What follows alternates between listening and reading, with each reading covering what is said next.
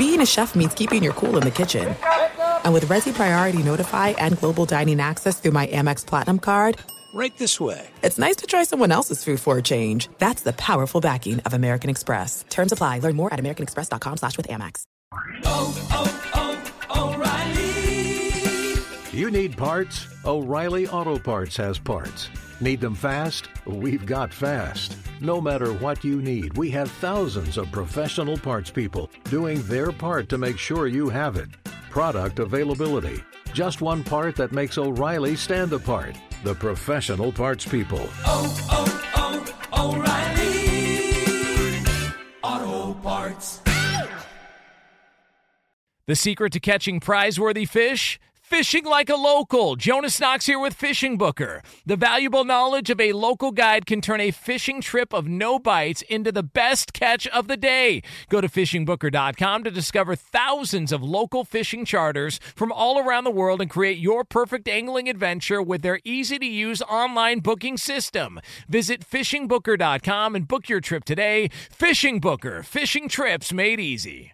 At Bet365, we don't do ordinary. We believe that every sport should be epic. Every home run, every hit, every inning, every play. From the moments that are legendary to the ones that fly under the radar. Whether it's a walk-off grand slam or a base hit to center field. Whatever the sport, whatever the moment. It's never ordinary at Bet365. 21 plus only. Must be present in Ohio. If you or someone you know has a gambling problem and wants help, call 1-800-GAMBLER. Welcome in, Outkick podcast listeners. We got a loaded show for you. Lots to dive into here on the Wednesday edition of Outkick. First of all, we're going to be joined in Hour 2 by Darren Rovell. In Hour 3, John Morosi for the Major League Baseball trade deadline. We talk about LeBron James and Taco Tuesday. We talk about Amir Garrett and the greatest brawls that have ever occurred in the history of sports, the ones that we like the most, in honor of Amir Garrett of the Cincinnati Reds charging the Pittsburgh Pirates bench. And I want to tell you this.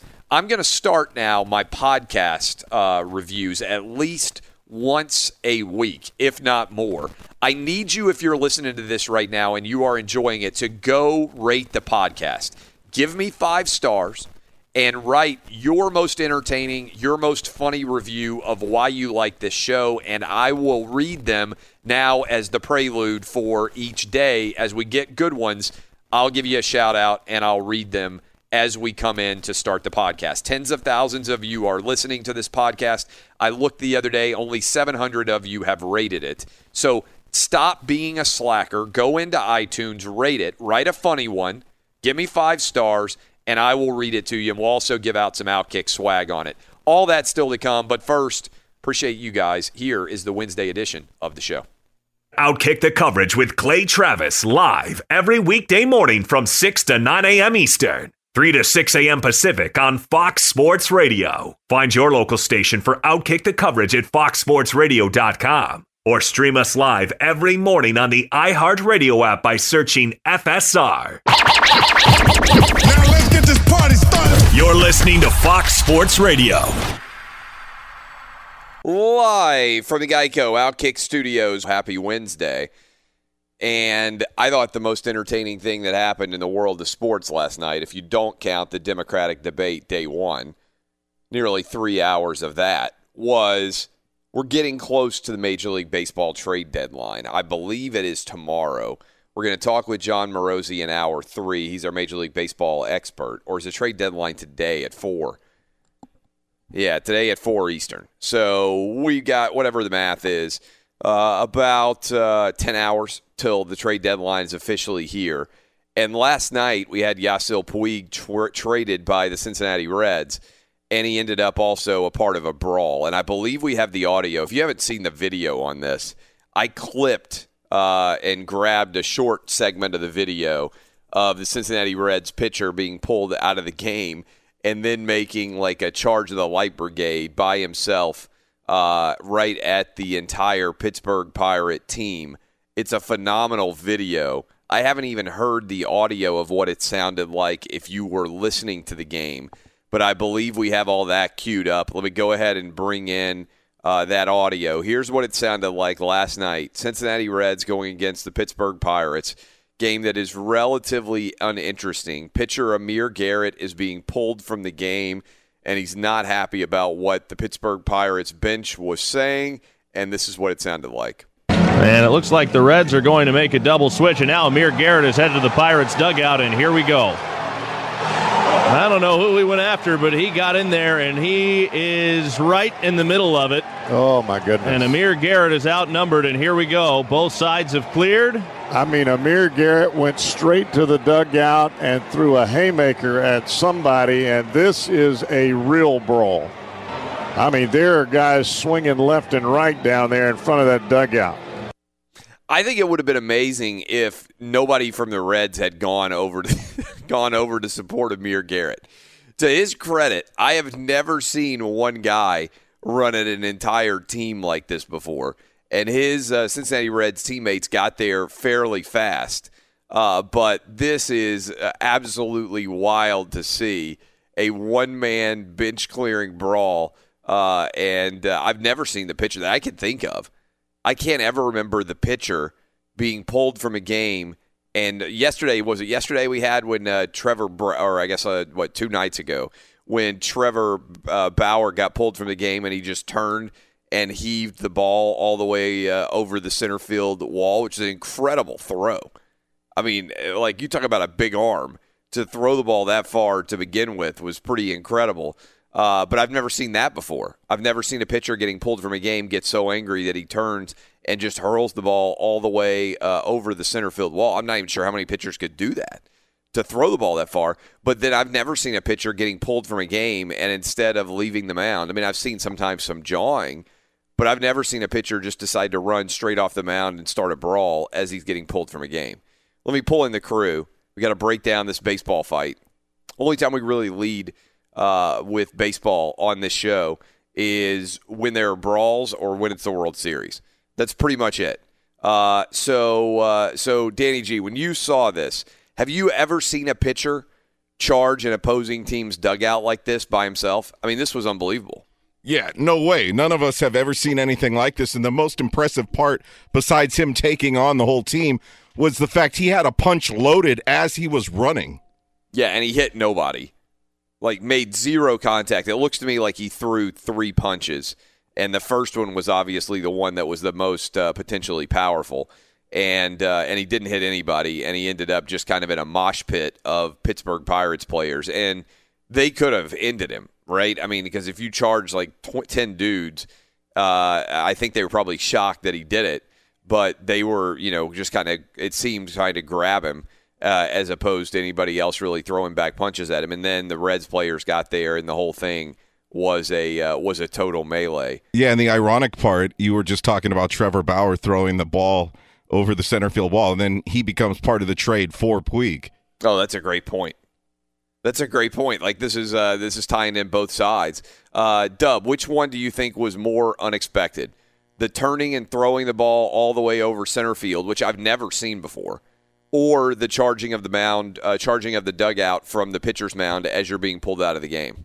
Well, unexpected, I'm going to have to go with Bauer because, like you said, I have literally never, ever in my life seen a pitcher about to get pulled from a game and chuck it over the center field wall. How about his arm that he could throw it that far?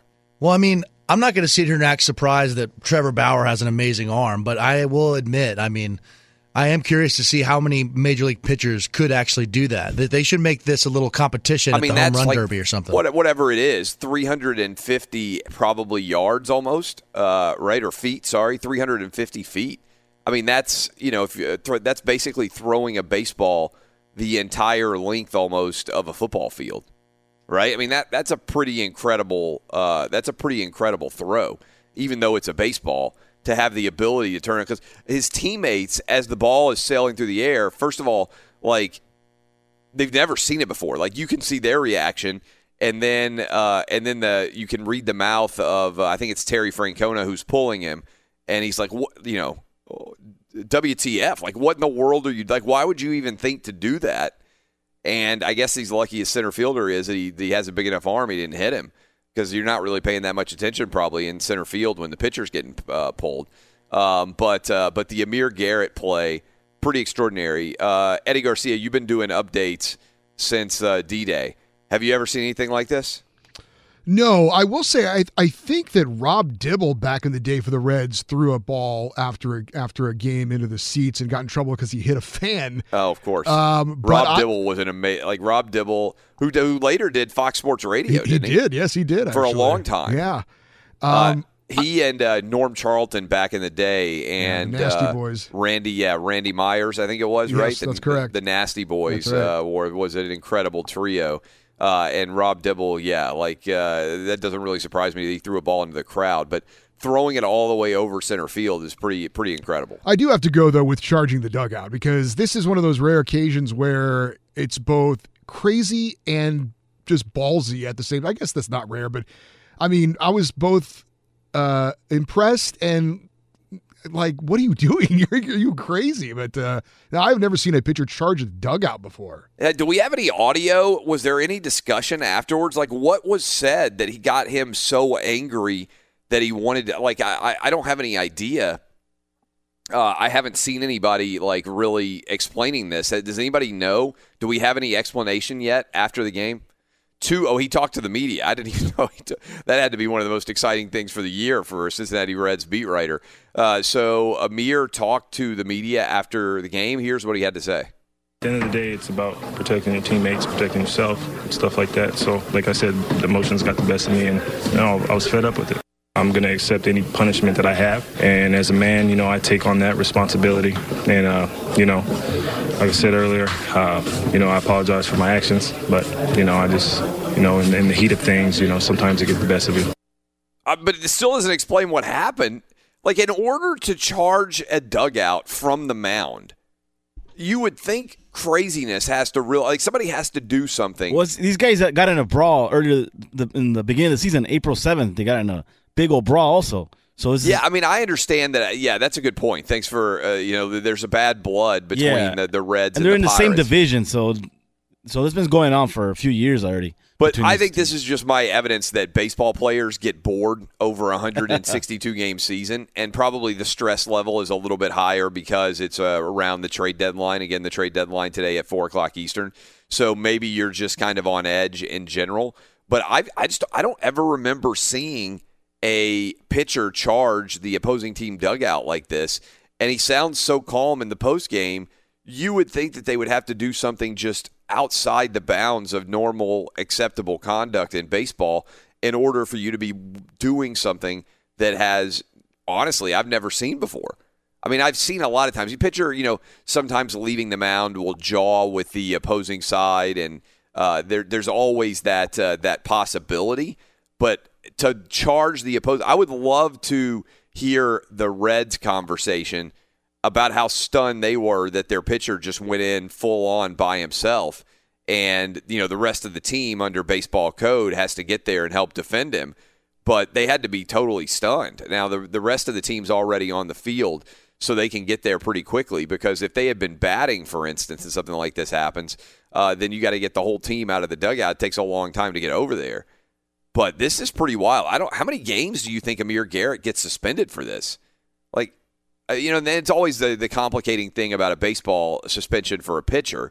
It's never that fair compared to a regular player, because a pitcher, doesn't perform every single game. So you give a pitcher a 5 or 7 game suspension, it might only cause one game to be missed. It's not as big of a deal. 5 games for a reliever is probably a little more harsh than for a starter, because a starter goes every 5 days. So So I'm thinking is a minimum of probably 10 games. I'm thinking. Yeah, I mean, I think you have to suspend pitchers differently than you do regular season players, everyday players, because obviously of what you said, they're not necessarily on the field every single game. But yeah, reliever a little bit different. Starting pitcher, you get a 7 or 8 game suspension. You're like, okay, he misses 1 game because he misses just 1 start in the rotation. But what do you think, Danny? Like, how many games do you get for charging the entire opposing team dugout? That was pretty nasty. I'm thinking that's got to be at least a 20 game, what right? What about a pitcher, like, risking his entire career on a punch? Yeah. Can you imagine? I mean, because it's easy if you're I can't imagine that he throws pitches. Yeah, and he did wind up that punch with his pitching hand too. That's why I'm thinking it's left hand. Yeah, that's why I'm thinking it's going to be more than 10 is because of those huge windups the guy had. But I mean, think about it. If he hits somebody in the face, even the chances of him severely injuring his wrist or his hand or his shoulder or his elbow, it's pretty high in a melee like that. And so it's like when they say, a NFL quarterback blocks and they're like, never lead the block with your throwing arm, right? And a lot of times in the heat of the moment, guys do it anyway. But if you're a right-handed quarterback and for some reason, you're trying to run an end around and the end around comes back in your direction and you end up being the lead blocker, which happens, generally speaking, a few times a year where it's a highlight, and the quarterback peels off and just wipes somebody out, you always get nervous when you get that, not normal body movement where you're leading the block, and you don't want to lead certainly with your throwing shoulder because you don't want to get injured like that. I mean, for a pitcher, I would think it's even crazier to do what Amir Garrett did there. And then David Bell, the manager of the Reds, was already ejected from the game, and he came in to get a piece of Clint Hurdle, the manager of the Pirates. That's really funny. Did you see the super slow-mo? Did you see the cop who just has zero injuries at all? That was cool, yeah. That was so great. He's like, I'm not getting paid enough. This is not my problem. This is your problem. Yeah. And this is, I think, entertaining for baseball, but I am curious to see what they do with him. All right.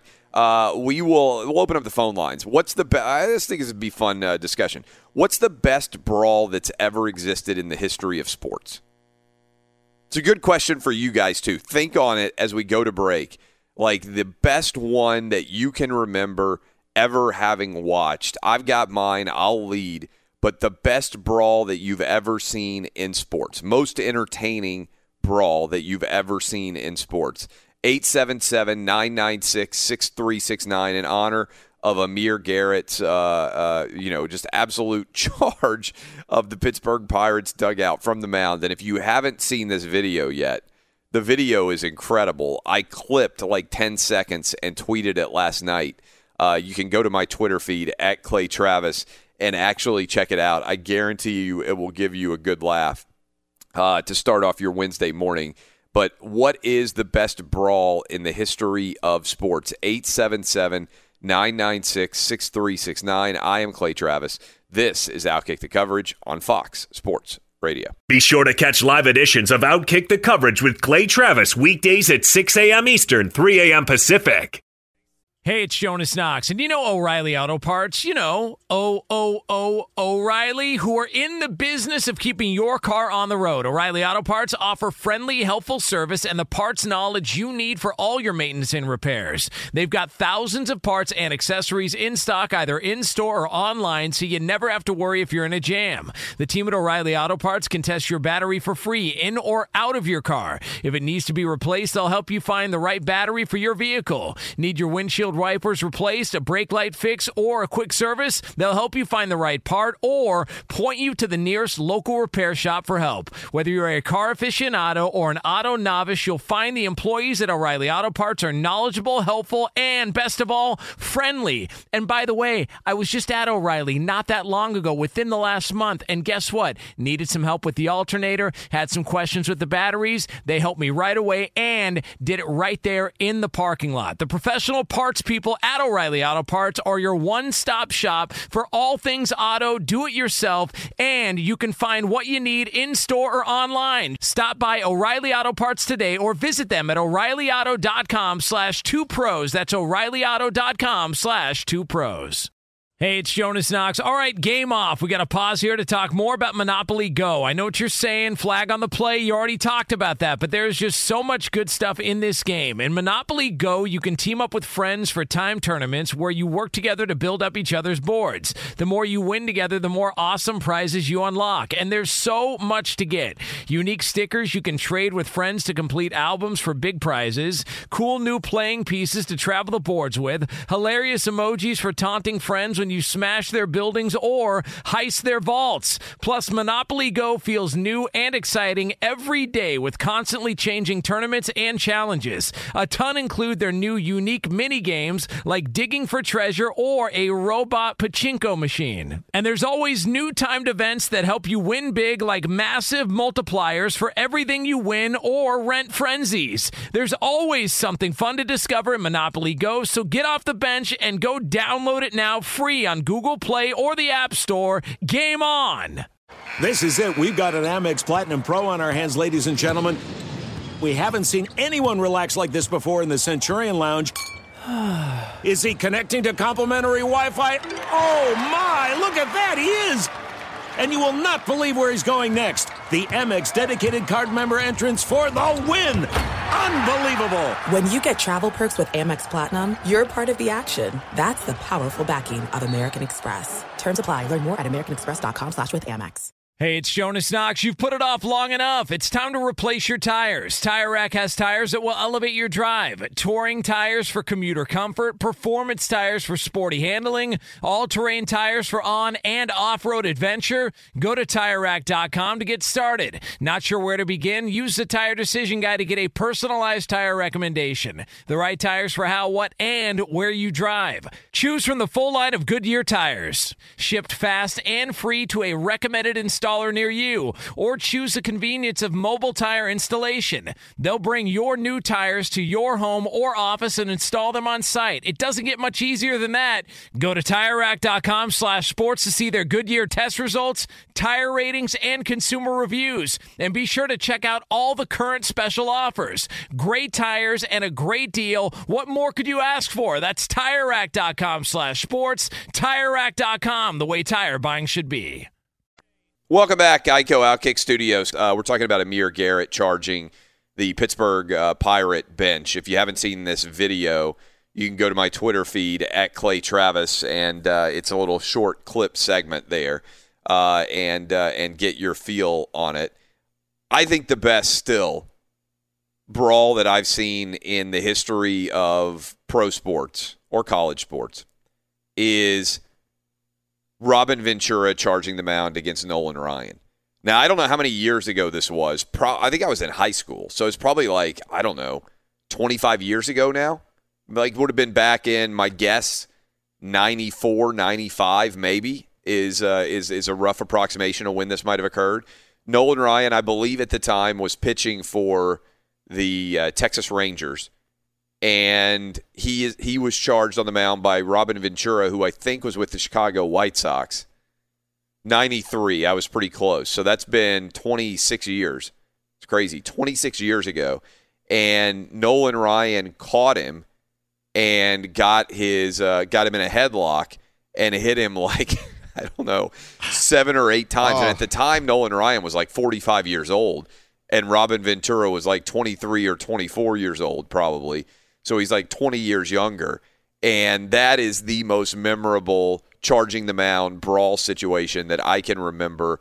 If you ask me right now, one of the most iconic moments in brawl history, that one comes to mind. The other one outside of baseball with the charging the mound dynamic or the pitcher involved is, I still think, Stan Van Gundy.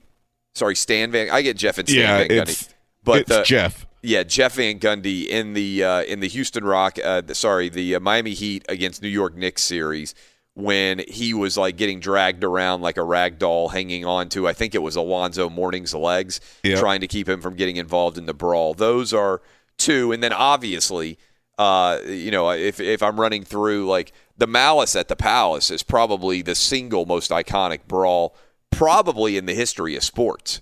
In terms of its overall impact. And for those of you who were young or don't remember that, that's 12 years ago now, 13, 14, 15 years ago now. It's been a long time where you have the beer thrown on Ron Artest that just sets off a wild melee featuring, I can't even imagine in a social media era what that would have looked like, but it changed the entirety of the NBA season that year. So there's 3. I said I would name one. Instead, I named 3 that are really iconic. What about you, Danny G? What kind of comes to mind when you think of the most entertaining brawl in sports history? Yeah, you big jerk. You took mine. The first one that came to mind was the Heat versus the Knicks. That was Game 4 of that playoff series. Alonzo Mourning and Grandma Ma started throwing punches, and that's when Jeff Van Gundy ran onto the court and grabbed Alonzo Mourning's leg and took a ride.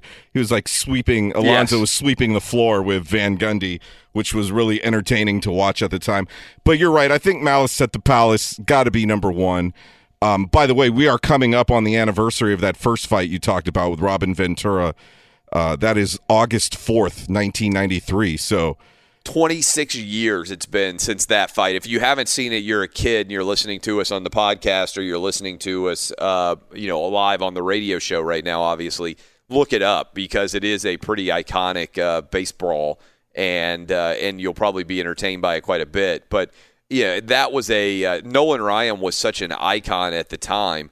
And I bet, for what he threw, 9 no-hitters, pitched till he was 45 years old, I think it was. I bet that's the most iconic Nolan Ryan moment almost, when you ask people about his career, as good as it was and as many people as he struck out. A lot of people, myself included, one of the first things they think about is the Robin Ventura charging the mound incident. What about you, Dub? Well, the first one that came to my mind was the Malice at the Palace. I'll never forget. I was watching that live at my house in San Antonio. I was 11 years old, and I had no idea what was going on. That's wild, watching it live. I mean, that's like a game that wasn't that good of a game to be. I know. And I would just remember thinking, what the hell is going on? This is amazing. And it was a little, I remember SportsCenter right afterwards, they followed it up, and they spent the whole hour of the whole show, talking about the incident and, talking about how horrible it was and all that, obviously. But another one that came to my mind was Pedro Martinez and Don Zimmer. Oh, that's a great one. That one's a classic. And then also, this one's kind of out of left field a little bit. I just remember this one for some reason really well. The Boise State versus Oregon, the one where LeGarrette Blount punches the guy. Yeah, Byron Haupt, I think, or something like that was his name. That was the first. I believe that was like the first game that Chip Kelly ever coached at Oregon. I think that was the very first game he took over for Mike Bellotti. And you're right, Boise State under Chris Peterson pulls off this huge upset, and LeGarrette Blount is Byron Haupt runs up, taunting him, and that was a delivered punch, right? I mean, no doubt, he knocked him out, buckled him, and that was pretty wild in that game one scenario.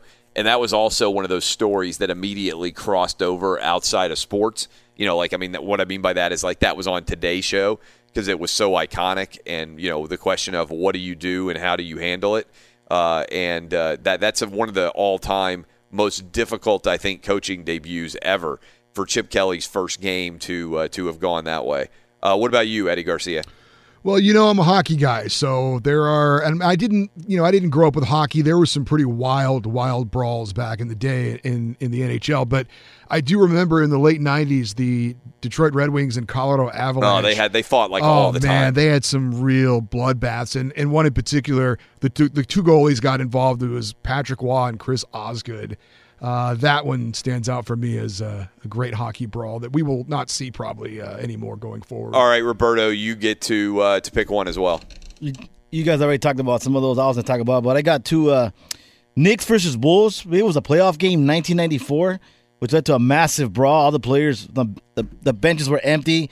This led to the NBA changing the rules. It was a long time ago when the Knicks were in the playoffs as a part of the story, with both the Heat brawl and this Bulls story. And this led to the NBA putting in the rule where the players can't leave the benches because of this brawl. And then in Reds versus Mets, July 22nd, 1986, which the brawl led to a position player shortage. It was Ray Knight against Eric Davis.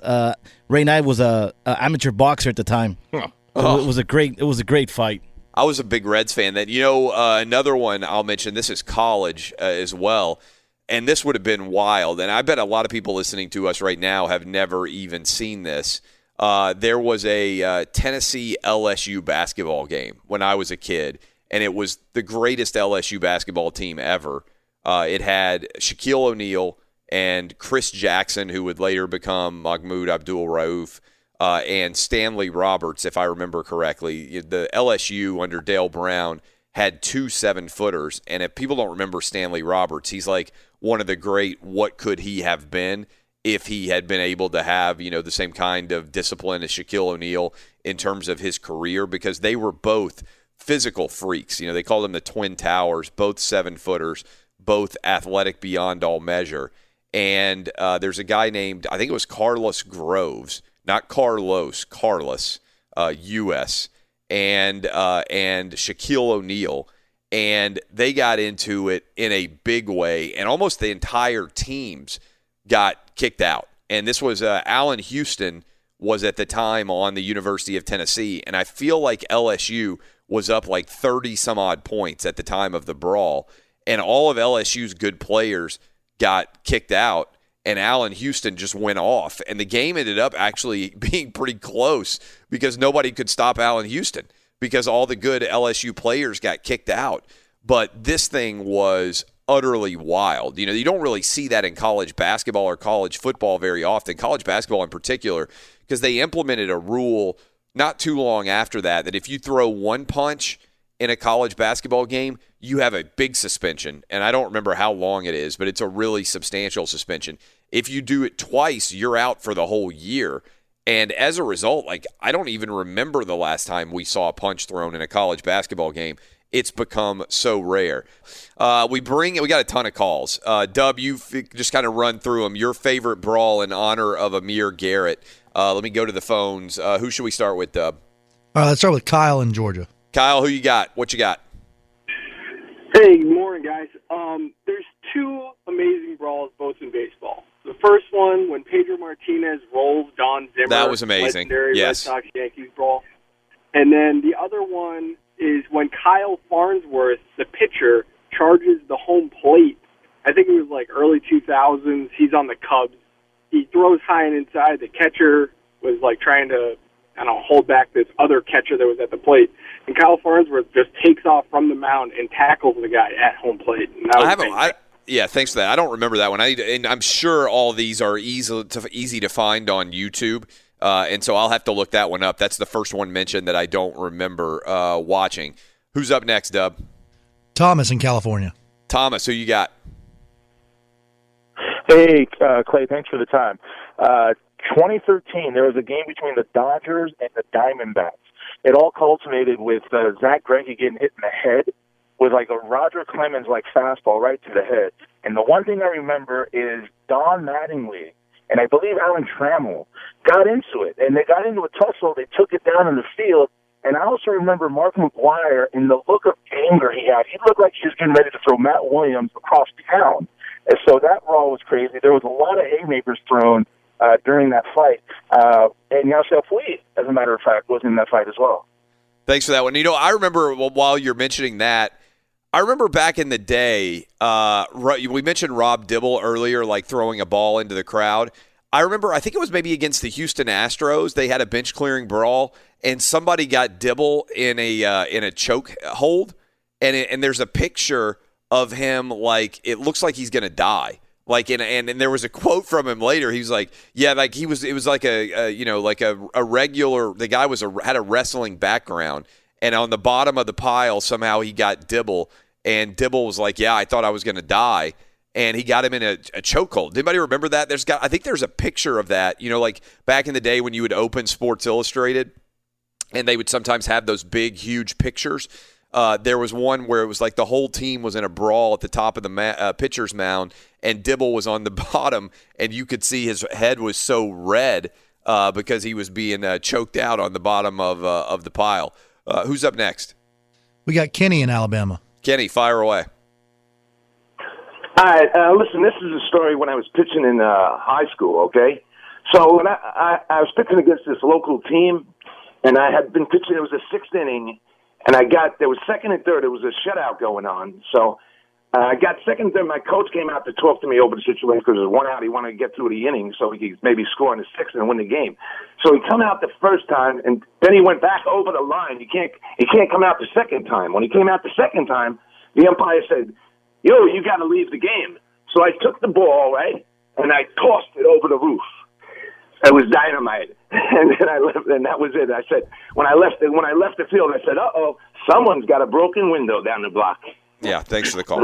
So I said, what's the most iconic brawl you've ever remembered in your life? And Kenny, who is now 64 years old, calls in to talk about the time he got pulled out of a high school game and threw a ball over the fence. Thanks, Kenny. What a rebel you were. They're probably still talking about that in Schenectady. Oh, wow. Can you remember that time that Kenny got pulled out of a baseball game 54 years ago and he threw the ball? Definitely one of the most iconic brawls in the history of sports. That was awesome. Thanks, Kenny. Where was Kenny from? Alabama? Yeah, but he's from New Jersey. Yeah, I was going to say. Clearly not from Alabama with that accent. Who's up next? We got Michael in Cincinnati. I bet Kenny's a killer, by the way, when it comes to telling stories. Sorry, Michael, what's up? No worries, man. Kenny, thanks for that update. That made my morning. We've all been worried about his high school baseball game for a long time. Absolutely, man. I'm going to Google that when I By the way, work this today. is one of my favorite guys in all of sports is a guy who talks about his high school career as a comparison with Major League Baseball or like, the NBA or the NFL. It's like, dude, your 3rd and 8 play call in the 1984 high school state playoffs is not very similar to the offensive struggles that are going on right now with your favorite NFL team. There's always that guy who's like, like the team's having a little bit of a difficulty. He's like, well, I remember back in 1982, we were having trouble on, my high school football team, and we decided to try this new play. Yeah, like I'm pretty sure that what solved your 1982 high school football season is probably not going to solve things for the NFL team. That everybody listening right now knows that guy. Everything that happens in the world of sports, he can analogize to his not very successful high school or even middle school career. All right, sorry to cut you off. What you got for me? No worries. So you were talking about college fights and being from Cincinnati, the Crosstown Shootout. I think it was in 2011 when Yancey Gates and Kenny Freese got into a fight with like 24 seconds left. Yancey Gates punched Kenny Freese. This is Cincinnati Xavier. It looked like a Pacquiao fight or something. Yes, this is Cincinnati Xavier for people. One of the best rivalries in all of college sports, certainly college basketball. Thanks for the call. People who aren't familiar, sometimes there are different great rivalries in local markets. And maybe if you're a big college basketball fan, you pay attention to that Cincinnati Xavier matchup, but it is a heated one in the Cincinnati area, and certainly if you have a connection to the Bearcats or the Musketeers, you are all in every year when that battle happens. A great rivalry, great local rivalry. Who's up next, Dub? Charlie in Dayton. Charlie, what you got for me? I would say the most iconic's got to be Malice in the Palace, but I will also throw in Woody Hayes throwing bows to end his career. Yeah, throwing a punch for a coach. Can you imagine? Yeah, thanks for that. Can you imagine if that happened today? If we had a coach as iconic as Woody Hayes, if somebody, got fired up and Nick Saban just punched him, or Dabo did, or Jim Harbaugh, who's probably the best analogy right now in the Big Ten would probably be Jim Harbaugh doing that, how wild it would be. We come back, we'll continue to take a few of your calls. We're reacting to the Amir Garrett brawl.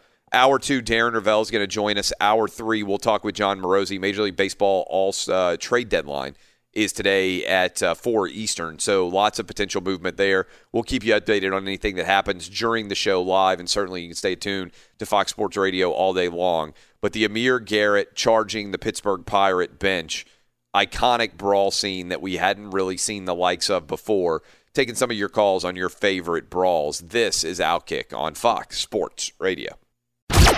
This is Outkick the Coverage with Clay Travis. Hey, it's Jonas Knox, and you know O'Reilly Auto Parts. You know, O'Reilly, who are in the business of keeping your car on the road. O'Reilly Auto Parts offer friendly, helpful service and the parts knowledge you need for all your maintenance and repairs. They've got thousands of parts and accessories in stock, either in-store or online, so you never have to worry if you're in a jam. The team at O'Reilly Auto Parts can test your battery for free in or out of your car. If it needs to be replaced, they'll help you find the right battery for your vehicle. Need your windshield wipers replaced, a brake light fix, or a quick service, they'll help you find the right part or point you to the nearest local repair shop for help. Whether you're a car aficionado or an auto novice, you'll find the employees at O'Reilly Auto Parts are knowledgeable, helpful, and best of all, friendly. And by the way, I was just at O'Reilly not that long ago, within the last month, and guess what? Needed some help with the alternator, had some questions with the batteries. They helped me right away and did it right there in the parking lot. The professional parts people at O'Reilly Auto Parts are your one-stop shop for all things auto, do-it-yourself, and you can find what you need in-store or online. Stop by O'Reilly Auto Parts today or visit them at O'ReillyAuto.com/2pros. That's O'ReillyAuto.com/2pros. Hey, it's Jonas Knox. All right, game off. We got to pause here to talk more about Monopoly Go. I know what you're saying, flag on the play. You already talked about that, but there's just so much good stuff in this game. In Monopoly Go, you can team up with friends for time tournaments where you work together to build up each other's boards. The more you win together, the more awesome prizes you unlock, and there's so much to get. Unique stickers you can trade with friends to complete albums for big prizes, cool new playing pieces to travel the boards with, hilarious emojis for taunting friends when you smash their buildings or heist their vaults. Plus, Monopoly Go feels new and exciting every day with constantly changing tournaments and challenges. A ton include their new unique mini games like digging for treasure or a robot pachinko machine. And there's always new timed events that help you win big, like massive multipliers for everything you win or rent frenzies. There's always something fun to discover in Monopoly Go, so get off the bench and go download it now free on Google Play or the App Store. Game on! There's no distance too far for the perfect trip. Hi, checking in for... Or the perfect table. Hey, where are you? Coming! And when you get access to Resi Priority Notify with your Amex Platinum card... Hey, this looks amazing! I'm so glad you made it. And travel benefits at fine hotels and resorts booked through Amex Travel, it's worth the trip. That's the powerful backing of American Express. Terms apply. Learn more at americanexpress.com/withAmex. Hey, it's Jonas Knox. You've put it off long enough. It's time to replace your tires. Tire Rack has tires that will elevate your drive. Touring tires for commuter comfort, performance tires for sporty handling, all-terrain tires for on- and off-road adventure. Go to TireRack.com to get started. Not sure where to begin? Use the Tire Decision Guide to get a personalized tire recommendation. The right tires for how, what, and where you drive. Choose from the full line of Michelin tires. Shipped fast and free to a recommended installer near you, or choose the convenience of mobile tire installation. They'll bring your new tires to your home or office and install them on site. It doesn't get much easier than that. Go to TireRack.com/sports to see their Michelin test results, tire ratings, and consumer reviews. And be sure to check out all the current special offers. Great tires and a great deal. What more could you ask for? That's TireRack.com/sports. TireRack.com, the way tire buying should be. Welcome back, Geico Outkick Studios. We are finishing off the calls here on an incredible Amir Garrett charging the Pittsburgh Steelers bench. Pittsburgh Steelers. Should have been the Pittsburgh Steelers. Pittsburgh Pirate bench. If you haven't seen this, I tweeted it out. Cincinnati Reds pitcher, he's being removed from the game, and he charges the entire dugout. It's an incredible video on now Major League Baseball's trade deadline. Is at 4 Eastern, but Amir Garrett taking over the storyline in general. And I was asking you guys, and we've had a lot of fun with the most iconic, entertaining sports brawls that you can remember. We still got a lot of people who want to weigh in on their favorite moments there. And so, Dub, let's punch them up and knock them out here to finish off hour one. All right, let's go to Kevin in Georgia. Kevin, what you got for me? Hey, Clay, how you doing, man? Excellent. Good. Hey, listen, everybody seems to forget about the 2000 World Series with Roger Clemens and Mike Piazza with the bat throwing incident. Yes, they with the broken bat, right? Didn't his bat break? Yeah, the broken bat when he walked him. And also, it's not really a fight, but I was a real small kid when it happened, and I remember seeing it on the news when George Brett goes absolutely berserk after he's called out after the infamous Pine Tar home run. Yeah, that is an incredible scene in general. Yeah, I can't believe it's 2000. Roger, was that the Subway Series, the World Series where that happened, where Roger Clemens and Mike Piazza went at it? Yeah, that was it. That's been almost 20 years ago now. That's an entertaining one to watch, too. Best I remember, Roger Clemens picks up like the broken bat of Mike Piazza and kind of throws it at him. And that was too iconic, guy. Like, it's rare, relatively speaking, that the brawl involves two icons of the sport, like Amir Garrett.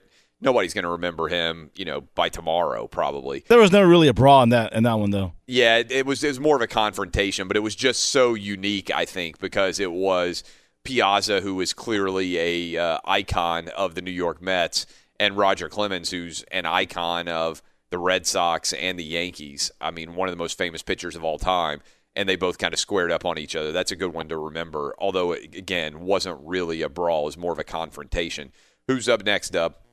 Justin in Texas. Justin, what you got for me? Good morning, Clay.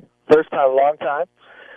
Just wanted to say I was 1 year old exactly at the time that Nolan Ryan and Robin Ventura got into a fight. But the one that I think is more iconic for the Texas Rangers is Rougned Odor and Jose Batt. Yeah, I don't even remember that one. Again, I think you tend to remember these brawl stories when you're younger. Maybe I'm wrong on that, but it's like they have more of an impression on you. And maybe it's also just that as you've gotten older, there's more highlights and everything else, and it's harder to remember all of them. But I don't remember that one in particular. Who was the Reds pitcher who got picked up in the air and was like doing all the kicking in that? Remember that brawl that like went on for a while, and like he was back near the I think it was the Reds pitcher. He was back near the dugout. Near the back behind home plate as it spilled around there. Do you guys remember that? Like, and he's like kicking with his cleats. No one remembers that. Not Somebody's going to remember that. No. You can tweet me if you remember that. Let's go a couple more calls. Maybe one of the callers will remember it. By the way, failure by the entire staff not to remember that. That's a pretty iconic brawl that nobody remembers. You all suck. Who's up next? We got Corey in Minnesota. Corey, what you got for me? I actually had two. Eddie stole the first one, the Avalanche Red Wings brawl in '97 with the goalies fighting as well. Yes. But then the other one I'll always remember is also a hockey one. Ty Domi gets put in the penalty box, squirts a fan with water from his water bottle, and the fan goes through the glass into the penalty box, and they start going at it. Oh yeah, no, that was pretty iconic for sure.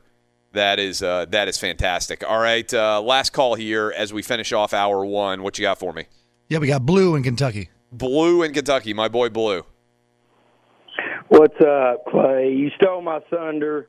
Nolan Ryan, Robin Ventura in 1993 was epic. It was like Doc Holliday, I'm your Huckleberry. I'm dying. I'm still a badass. It was fantastic. But I'll throw a couple others out there at you. Jordan, Reggie Miller, that even though it wasn't a great fight, yes, it was a testament to how good Reggie Miller was because he got under his skin that much. Yeah, and that's then great. LeGarrette Blunt's, yeah, it was great. And LeGarrette Blunt's cold clock and the random white guy from Boise State. That always sticks in my head. Byron Haupt, I think was that guy's name. All right, and that was, again, Chip Kelly's first ever game that he coached at Oregon. Lots of great examples rolling in. The YouTube of Nolan Ryan and Robin Ventura fighting. Some people bring up a lot of others. I'll hit some more for you that Twitter is sending us when we come back in hour two. But I got a good story for you. LeBron Taco Tuesday next. Fox Sports Radio has the best sports talk lineup in the nation. Catch all of our shows at foxsportsradio.com. And within the iHeartRadio app, search FSR to listen live. Hey, it's Jonas Knox, and you know O'Reilly Auto Parts. You know, O'Reilly, who are in the business of keeping your car on the road. O'Reilly Auto Parts offer friendly, helpful service and the parts knowledge you need for all your maintenance and repairs. They've got thousands of parts and accessories in stock, either in-store or online, so you never have to worry if you're in a jam. The team at O'Reilly Auto Parts can test your battery for free, in or out of your car. If it needs to be replaced, they'll help you find the right battery for your vehicle. Need your windshield windshield wipers replaced, a brake light fix, or a quick service, they'll help you find the right part or point you to the nearest local repair shop for help. Whether you're a car aficionado or an auto novice, you'll find the employees at O'Reilly Auto Parts are knowledgeable, helpful, and best of all, friendly. And by the way, I was just at O'Reilly not that long ago, within the last month, and guess what? Needed some help with the alternator, had some questions with the batteries. They helped me right away and did it right there in the parking lot. The professional parts people at O'Reilly Auto Parts are your one-stop shop for all things auto, do-it-yourself, and you can find what you need in-store or online. Stop by O'Reilly Auto Parts today or visit them at O'ReillyAuto.com/2pros. That's O'ReillyAuto.com/2pros. Hey, it's Jonas Knox. All right, game off. We got to pause here to talk more about Monopoly Go. I know what you're saying, flag on the play. You already talked about that, but there's just so much good stuff in this game. In Monopoly Go, you can team up with friends for time tournaments where you work together to build up each other's boards. The more you win together, the more awesome prizes you unlock. And there's so much to get. Unique stickers you can trade with friends to complete albums for big prizes. Cool new playing pieces to travel the boards with. Hilarious emojis for taunting friends when you smash their buildings or heist their vaults. Plus, Monopoly Go feels new and exciting every day with constantly changing tournaments and challenges. A ton include their new unique mini games like digging for treasure or a robot pachinko machine. And there's always new timed events that help you win big, like massive multipliers for everything you win or rent frenzies. There's always something fun to discover in Monopoly Go, so get off the bench and go download it now free on Google Play or the App Store. Game on! There are some things that are too good to keep a secret. Like how your Amex Platinum card helps you have the perfect trip. I'd like to check into the Centurion Lounge. Or how it seems like you always get those hard-to-snag tables. Ooh, yum. And how you get the most out of select can't-miss events. With access to the Centurion Lounge, Resi Priority Notified, and Amex card member benefits at select events, you'll have to share. That's the powerful backing of American Express. Terms apply. Learn more at americanexpress.com/withAmex. Hey, it's Jonas Knox. You've put it off long enough. It's time to replace your tires. Tire Rack has tires that will elevate your drive. Touring tires for commuter comfort, performance tires for sporty handling, all-terrain tires for on- and off-road adventure. Go to TireRack.com to get started. Not sure where to begin? Use the Tire Decision Guide to get a personalized tire recommendation. The right tires for how, what, and where you drive. Choose from the full line of Toyo tires. Shipped fast and free to a recommended installer near you, or choose the convenience of mobile tire installation. They'll bring your new tires to your home or office and install them on site. It doesn't get much easier than that. Go to TireRack.com/sports to see their Toyo test results, tire ratings, and consumer reviews. And be sure to check out all the current special offers. Great tires and a great deal. What more could you ask for? That's TireRack.com/sports. TireRack.com, the way tire buying should be. Live from the Geico Outkick Studios. Hope you're having a great Wednesday wherever you may be. Thanks to all of you on Twitter who, unlike the entire staff here, immediately knew that I was talking about Johnny Cueto, who was a pitcher for the Cincinnati Reds in a brawl against the St. Louis Cardinals. And there was he got up against the backstop and he was kicking. And I don't think his career went very well after that, but I've never really seen anybody kick in a brawl before. That seemed like it kind of moved beyond the usual brawl shenanigans. And also, I should have mentioned this one because the audio on it was pretty incredible.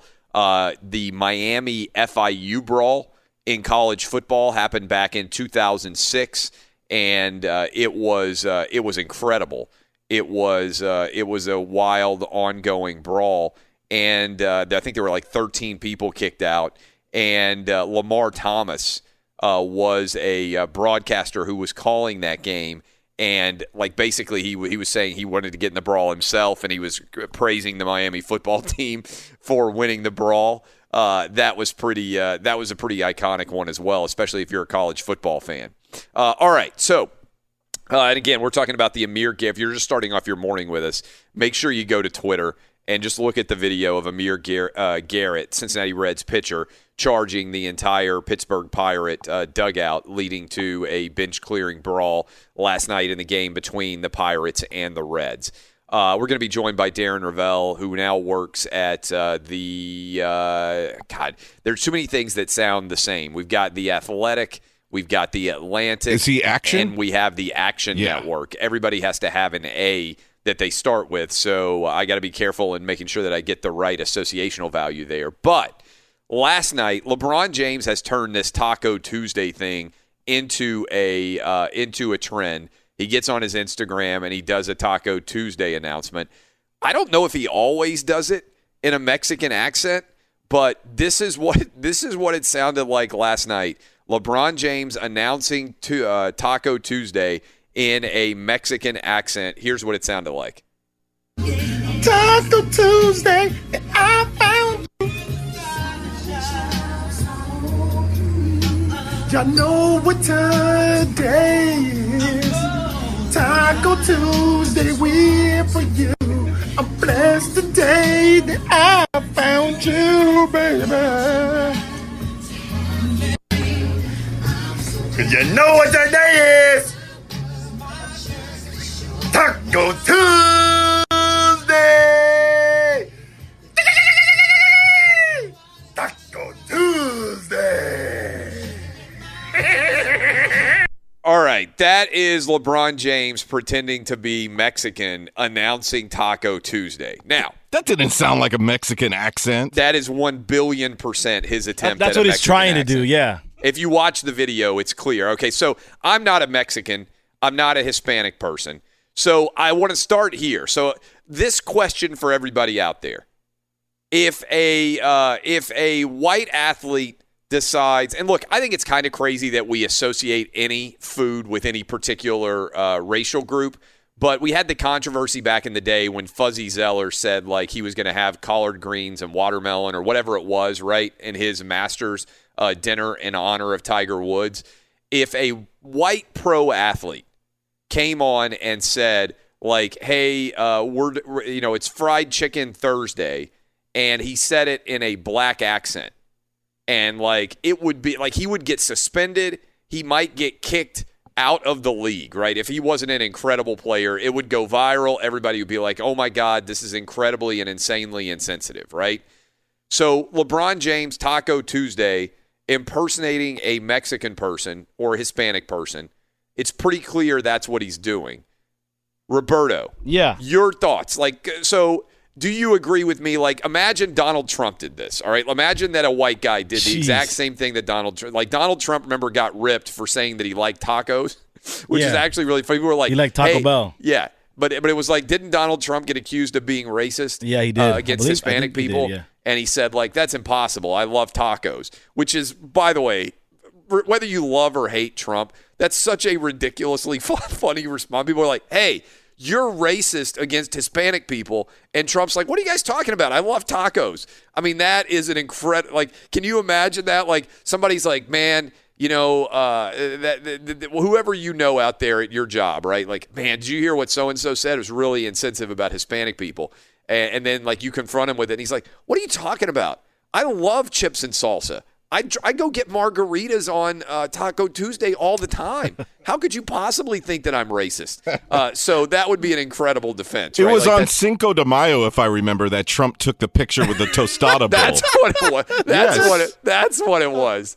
It was like a taco bowl. It was, on Cinco de Mayo. That is straight up phenomenal, right? Like, whether you love or hate Trump, the fact that he decided that is really funny. That's what it was. The fact that he decided to get a picture taken on Cinco de Mayo and saying like, "Hey," that's what it was. All my Hispanic supporters. Thanks to all my Hispanic supporters, and it showed him eating like a taco salad or something.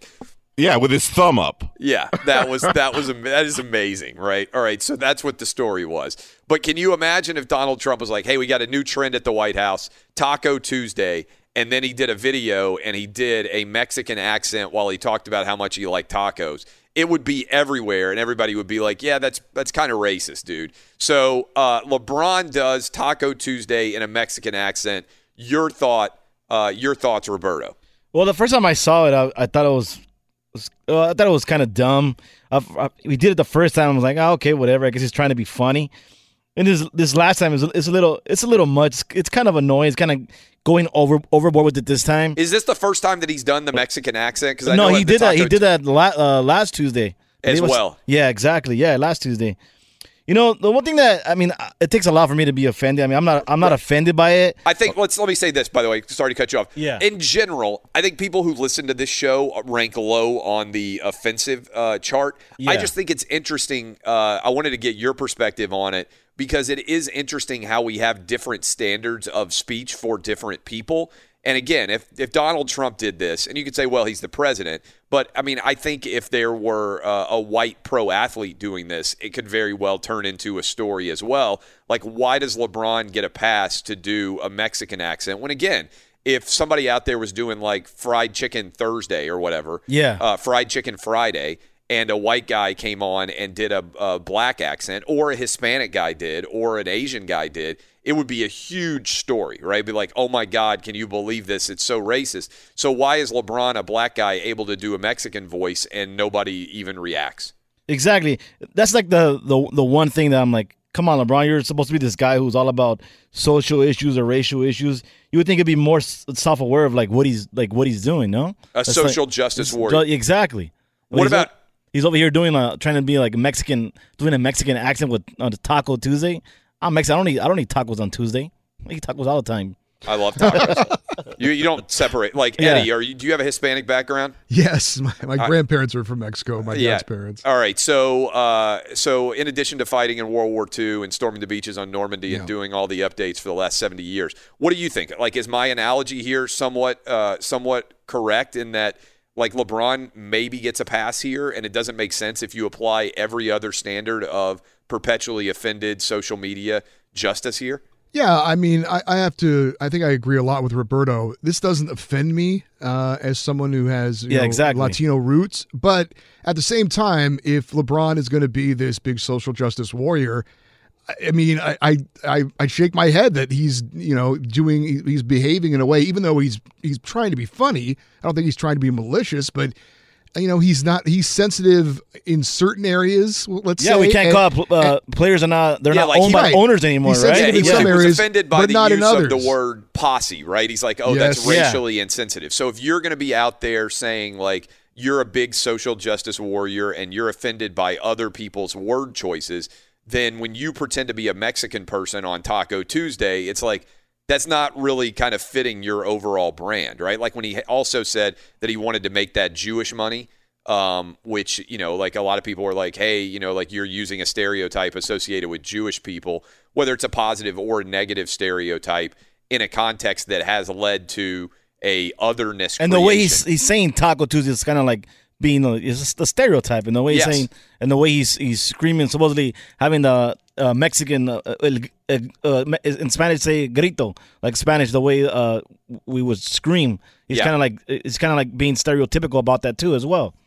Yeah. I mean, I just think it's intriguing. So you would say the same thing, Eddie. Like, I mean, and you guys agree that if this standard were flipped, like let's pretend that we talked about Donald Trump posing with the taco salad. He got ripped for that. I think it was kind of funny and ridiculous.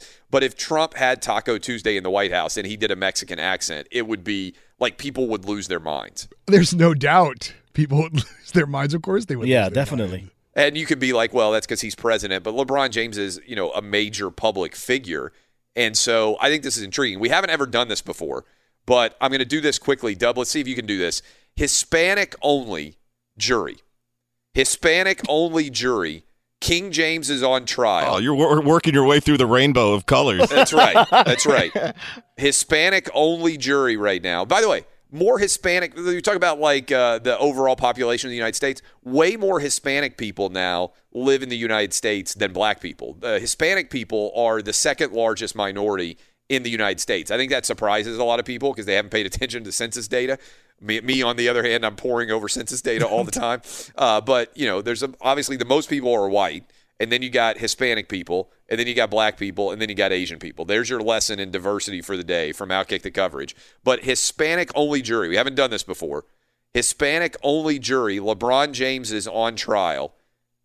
Did he culturally approach? Can we just cut the section? We don't need the singing part because I didn't hear that part. Just the part where he does the Mexican accent. Do we have that? like saved on for people who are just waking up and haven't heard this. Hispanic only jury reacts. You guys we're putting LeBron James on trial, but only Hispanic people. And in particular, if you're Mexican, I guess this would be more even like Hispanic is a broad category, right? This seems the Taco Tuesday. Yeah, it's a Mexican. It's a Mexican thing, impersonation. Yeah. So maybe do we need to specify? What about my family in Spain and Portugal? No. Oh. They don't count. So tacos are Mexican. Mexico only? I don't know about Mexico only, but we'll give you a pass if Hispanic. Only Hispanic people get to be on our jury. We've never done a Hispanic-only jury. You guys we're putting LeBron James on trial, determine whether or not he's racist for doing the Mexican accent here on Taco Tuesday. Do we have it again? Do we have just LeBron's accent? And by the way, if you watch it, is there any disagreement that that's what he's doing? Like, Dub, or does everybody agree that he is pretending to be Mexican in this audio? Totally agree with you there. Totally agree. Eddie, you totally agree? Yes. Danny G, are you now in agreement? Well, I wasn't in disagreement. I just think he's being silly. Yeah, he's just being a dumb blank. But got to be careful. There. Yeah, dude. Got to be careful there. What you're on the mic? Like you got to drop you. What? I said blank. I don't even know what the blank is, but I know we'd have been in trouble if you said it.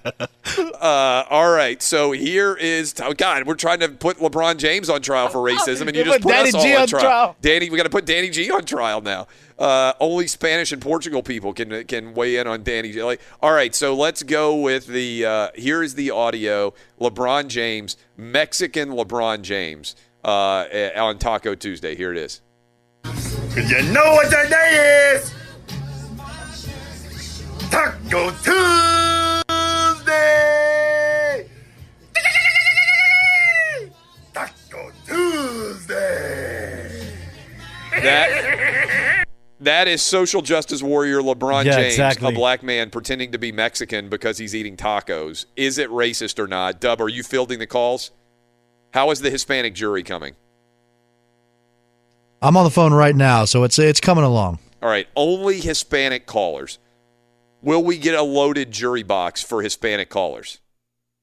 I say we will. I think we will, probably. But I don't know for sure. We've never done the Hispanic jury before. We've done the black jury. We've done the white jury. I don't think we've done the Asian jury. We haven't had an Asian controversy, have we? No. We could find something with Jeremy Lin. Like back in the day, we could have had an Asian controversy. Jeremy Lin's been in the news, right? Because he's like, I can't play in the NBA anymore. Yeah, I read that article. But I don't know that that's really that controversial. So we don't need an Asian jury yet. But Asian people out there, I don't want you to think that I'm leaving you out. At some point, there will be a controversy, and it'll be like the greatest morning of your life because I'll be like, hey, big deal. We got an all-Asian jury time for Asian people to weigh in. So right now, LeBron James on trial for his Mexican impersonation. Is it racist on Taco Tuesday to be doing it? Well, I want to say one thing, because if you worked in FM radio in California, when the DJs go into the mix, you'll hear the DJs do that. How did you say it in Spanish, Roberto? In Spanish, it's called El Grito Mexicano. Yeah, like live in the mix. And then in the background, you hear the DJ go, and noises like that. That's like a California type thing. And I don't know if anyone finds that racist. It might be stereotypical, but it's like a party cry. All right, but the voice of the Mexican guy, again, play this. Like this is clearly, like, if the standard is you are not allowed to impersonate stereotypes of other races without being racist. And again, I just want to picture everybody out there right now pretend that Donald Trump on the new Cinco de Mayo is like, hey, it's Cinco de Mayo in the White House, and we're celebrating, and this is what it sounds like. 'Cause you know what that day is? Taco Tuesday! Taco Tuesday! Whether you are excusing anything else, like that's clearly LeBron James trading on Mexican stereotypes. Okay, that last sound he made was creepy. Yeah. It's clearly him pretending to be Mexican while celebrating Taco Tuesday. But isn't he praising the taco, though? So if, like, okay, take a step back. Like, everybody loves fried chicken, right? everybody on earth loves fried chicken. I've never met somebody who's like, you know what I don't like? Chicken that's fried, right? But if any other race decided they were going to have Fried Chicken Friday, and as part of Fried Chicken Friday, they pretended to be black in their endorsement of fried chicken, nobody would be like, but you know, what he's really saying is that he loves fried chicken. So I'm not going to give LeBron a pass because he loves tacos, because also I would say, who doesn't like tacos? This is my problem with races getting to own foods. Like, everybody loves fried chicken. Why is it only associated with black people? And, like, everybody loves tacos. I guess I understand that a little bit more because tacos theoretically came out of Mexico, right? But I don't see it like everybody. The great thing about America, the entire purpose of the melting pot, is we get to steal all the best foods that exist all over the world and make them ours. Yeah, right? The burritos, fantastic. Watermelon, fantastic. Like everything, like all the foods that people are like associate with the race or whatever, they typically are pretty beloved by everybody. Like lasagna is Italian. I don't know very many people who are like, you know what, I hate lasagna. We created pizza. Pizza's not even Italian. We made that ourselves.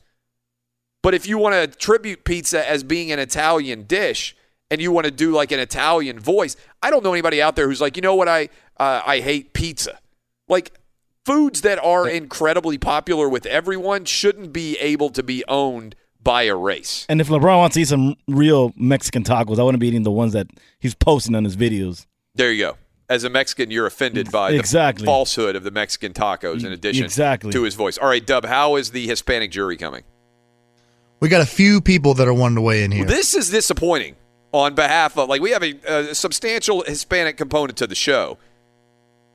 Roberto and Eddie Garcia. Are you offended that Hispanic people have not wanted to be a part of the Hispanic jury?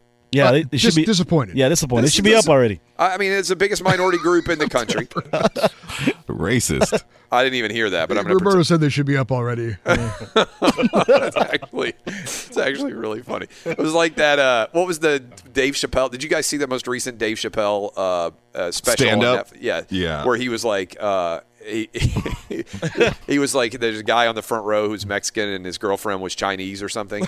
And did you see this? No, those jokes are always the best, though. Yeah, but the girl was like, I'm offended, like by that recent joke that she said. And Chappelle said he went back and he's like, so what are you? You're Chinese and your boyfriend is Mexican? She's like, yeah.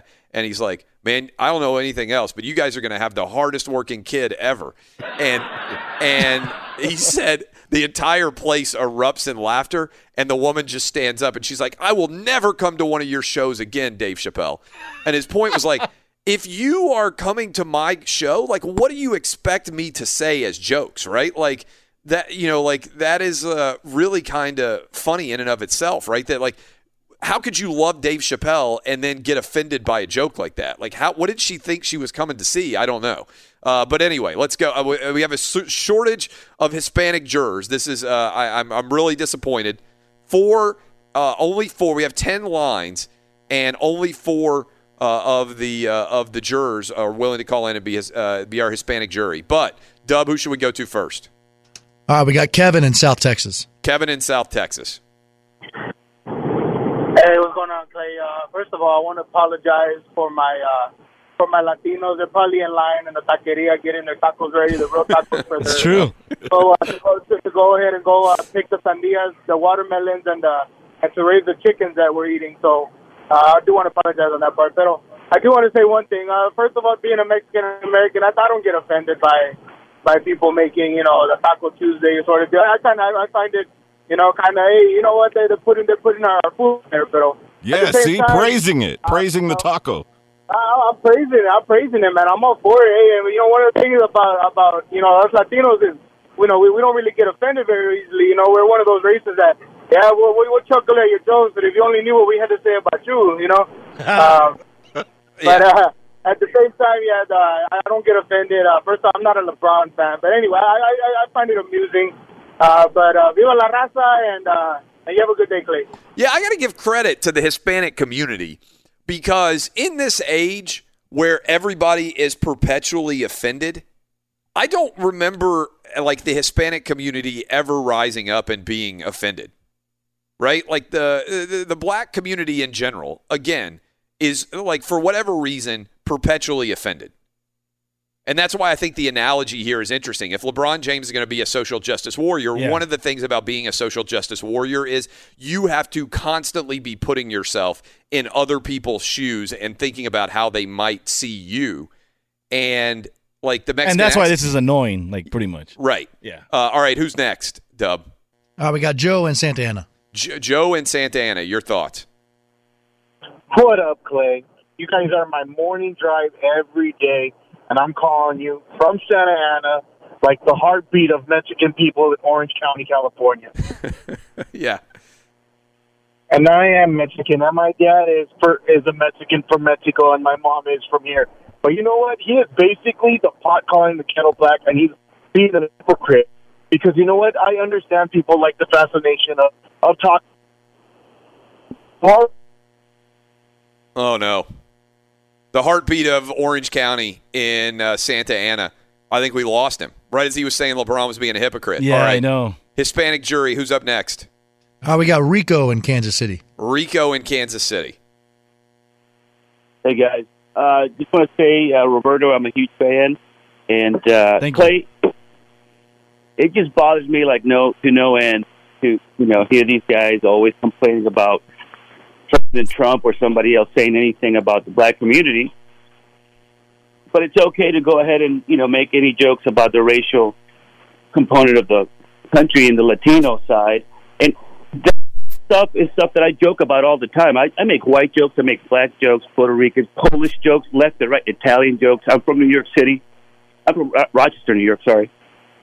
But these guys just constantly just pot, and it really does bother me. It's very annoying. Yeah, look, thanks for the call. My position would be that just you need to apply an even standard. And let's go to, I think the final member of our Hispanic jury. Who do we got? Yeah, we got Jose in California. Jose, what do you think? Hey, guys. How's it going? Excellent.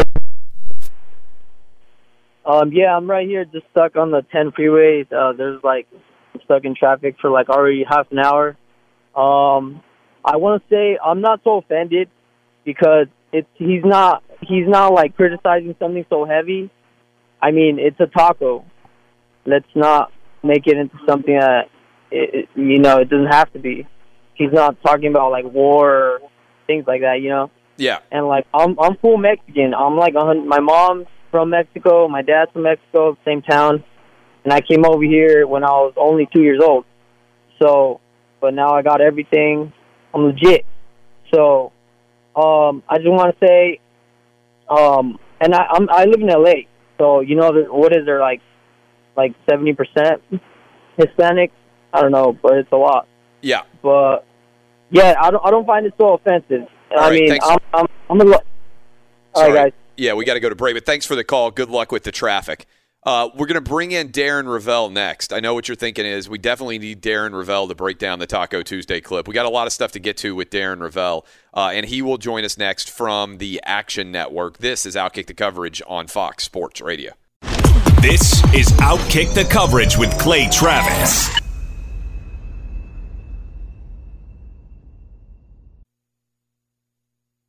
Hey, it's Jonas Knox, and you know O'Reilly Auto Parts. You know, O'Reilly, who are in the business of keeping your car on the road. O'Reilly Auto Parts offer friendly, helpful service and the parts knowledge you need for all your maintenance and repairs. They've got thousands of parts and accessories in stock, either in-store or online, so you never have to worry if you're in a jam. The team at O'Reilly Auto Parts can test your battery for free in or out of your car. If it needs to be replaced, they'll help you find the right battery for your vehicle. Need your windshield wipers replaced, a brake light fix, or a quick service? They'll help you find the right part or point you to the nearest local repair shop for help. Whether you're a car aficionado or an auto novice, you'll find the employees at O'Reilly Auto Parts are knowledgeable, helpful, and best of all, friendly. And by the way, I was just at O'Reilly not that long ago, within the last month, and guess what? Needed some help with the alternator, had some questions with the batteries. They helped me right away and did it right there in the parking lot. The professional parts people at O'Reilly Auto Parts are your one-stop shop for all things auto, do-it-yourself,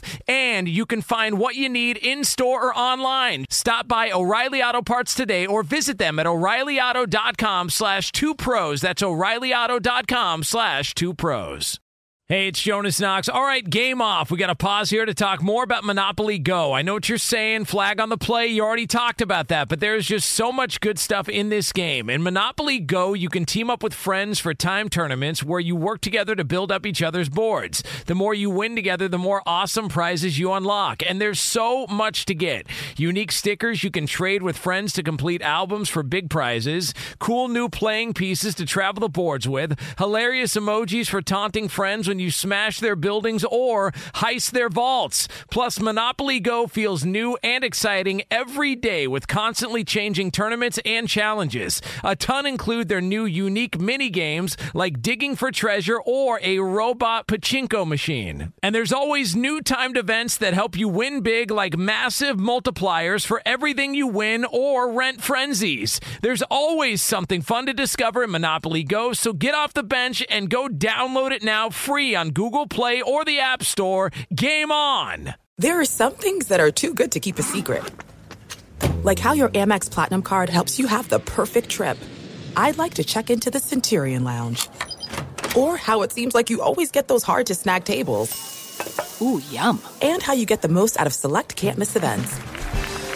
With access to the Centurion Lounge, Resi Priority Notify, and Amex card member benefits at select events, you'll have to share. That's the powerful backing of American Express. Terms apply. Learn more at americanexpress.com/withAmex. Hey, it's Jonas Knox. You've put it off long enough. It's time to replace your tires. Tire Rack has tires that will elevate your drive. Touring tires for commuter comfort, performance tires for sporty handling, all-terrain tires for on- and off-road adventure. Go to TireRack.com to get started. Not sure where to begin? Use the Tire Decision Guide to get a personalized tire recommendation. The right tires for how, what, and where you drive. Choose from the full line of Goodyear tires. Shipped fast and free to a recommended installer near you, or choose the convenience of mobile tire installation. They'll bring your new tires to your home or office and install them on site. It doesn't get much easier than that. Go to TireRack.com/sports to see their Goodyear test results, tire ratings, and consumer reviews. And be sure to check out all the current special offers. Great tires and a great deal. What more could you ask for? That's TireRack.com/sports. TireRack.com, the way tire buying should be. Welcome back, Geico Outkick Studios. Darren Ravel from the Action Network joins us now.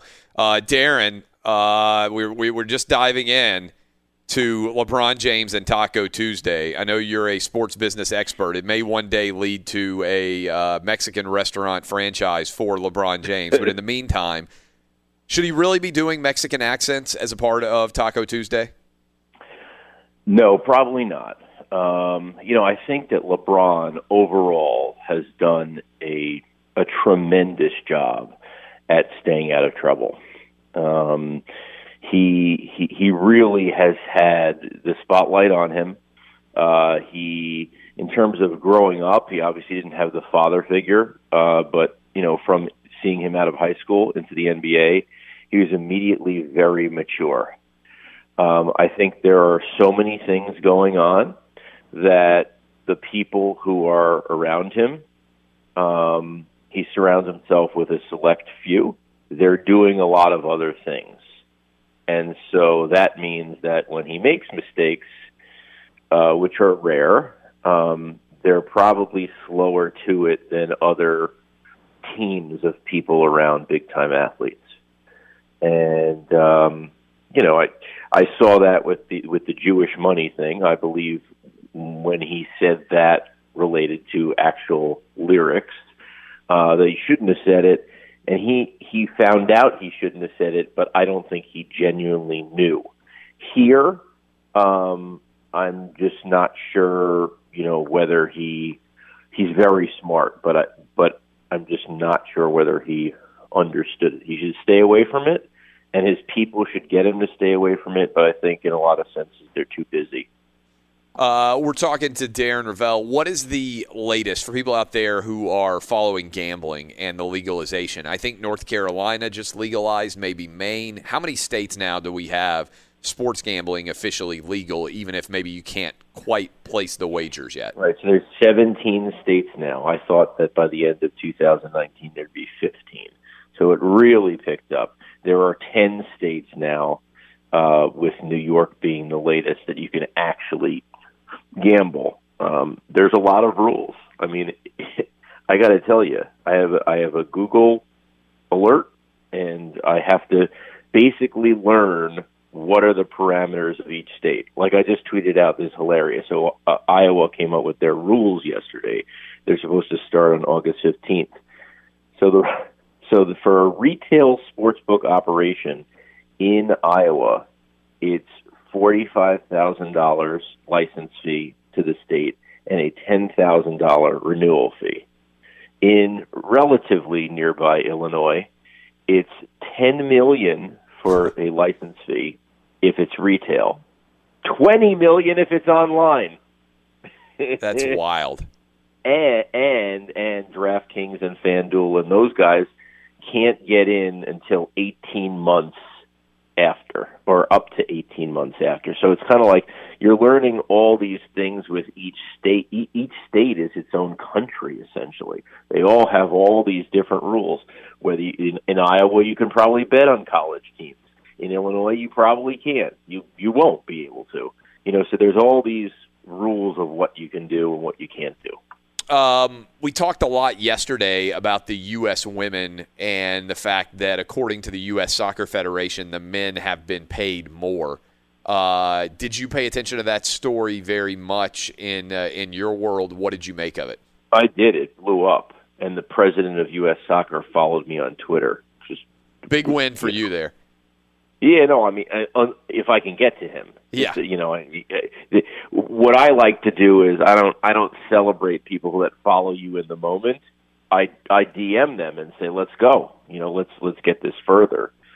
I think you were really the first one to pound it, and maybe it was your lawyer experience or whatever. But the first part of this that people fail to understand is that employee rules, when they are collectively bargained, are completely voluntary and legal. Yes.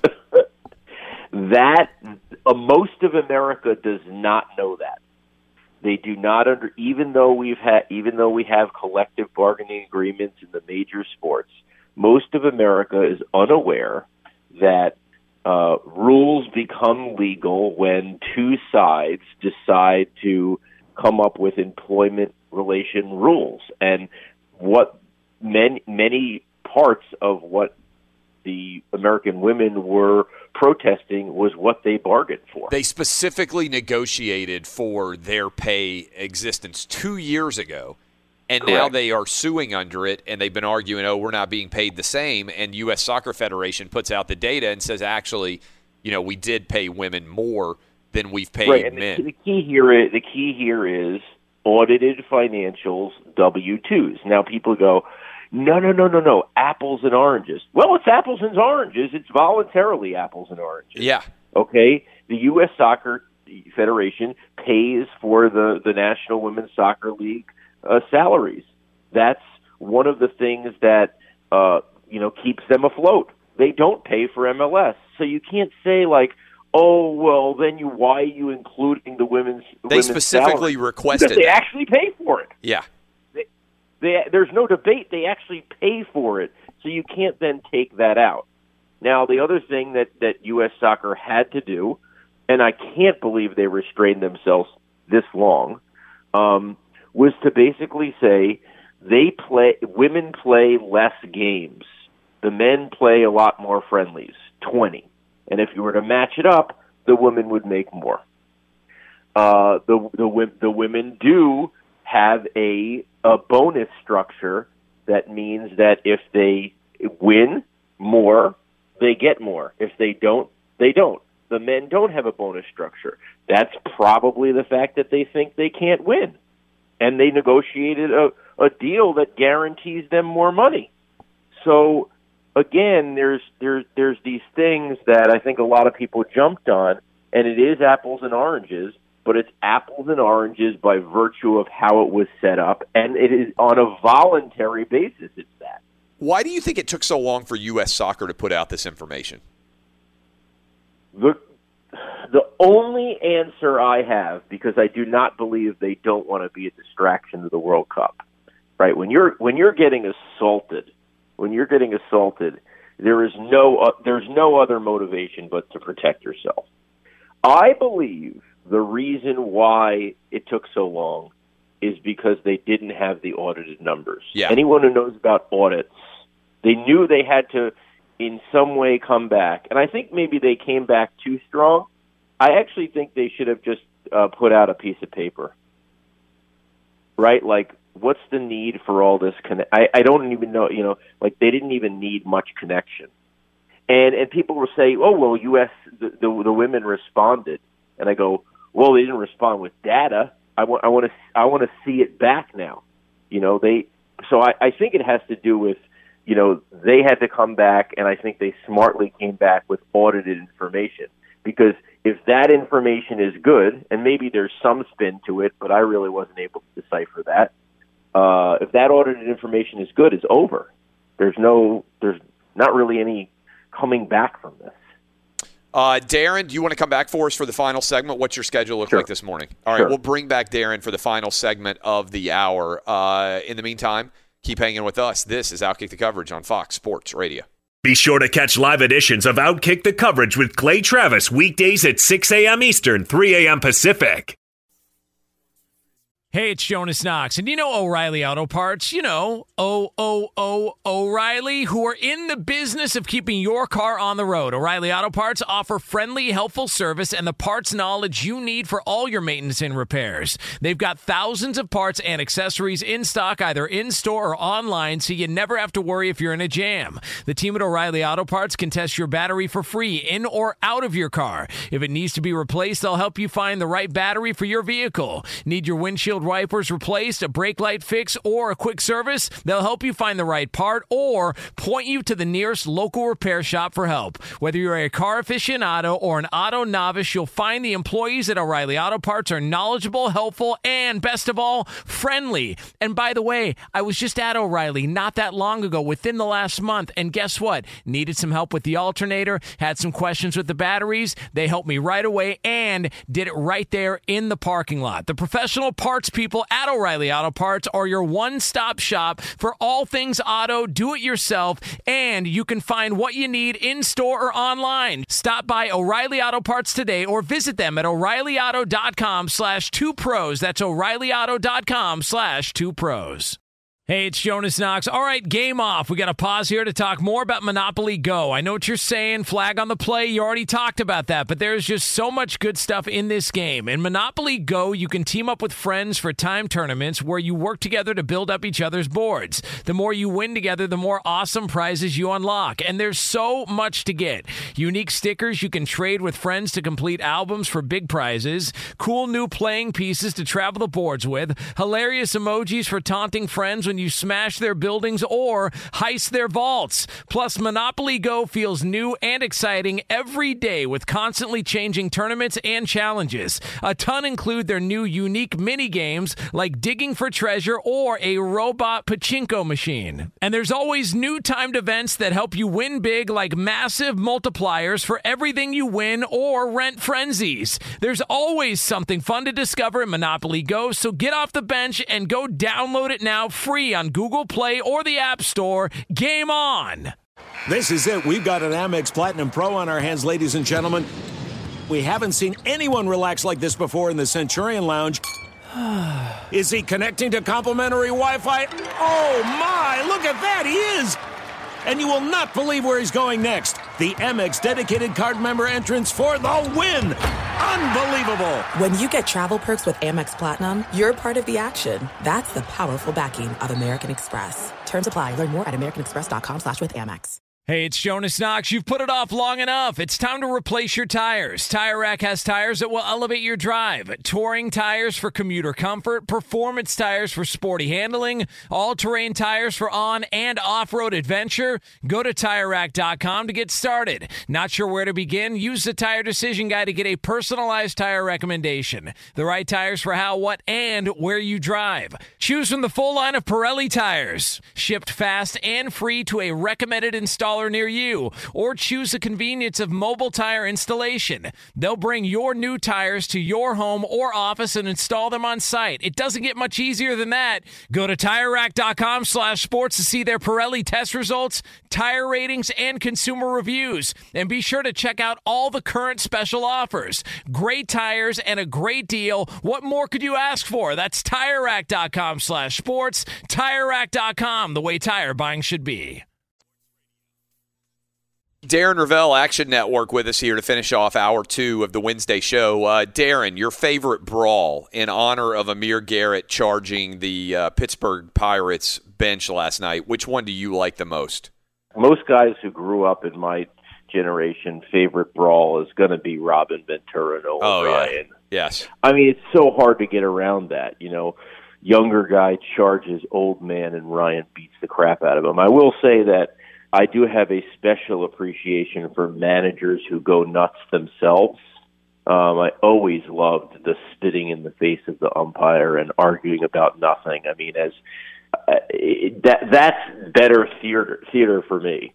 And my favorite one of that was, and you should probably look this up because it's not a standard one, Chuck Cottier, the Mariners manager in 85, I believe, was protesting a Dave Winfield walk. Got out, argued with the umpire, asked Winfield to step off first base, threw the first base, then went back into the dugout, threw bats, helmets, anything he could find onto the field. I just appreciate a tremendous breakdown. And for some reason, I was watching that game, and it stuck in my head. We're talking to Darren Rovell, Action Network. Now, we just had the 50th anniversary of the moon landing, and I know you're obsessed with memorabilia and collections surrounding the moon. Yeah, I have two ridiculous pieces. I have one piece that's their first autographs after they got out of quarantine in their first event. So I have a menu from that event signed by the three Moon Men and that's pretty cool. Alan Shepard and Deke Slayton, who is the head of NASA. And then the other thing I have not seen anyone else have this. I have, I believe, the only copy of the New York Times from the next day signed by all three guys. Oh, that's really cool. And I paid ridiculous money for it. We're talking to Darren. Ridiculous money means what? Like 5 figures? Like $10,000 or less?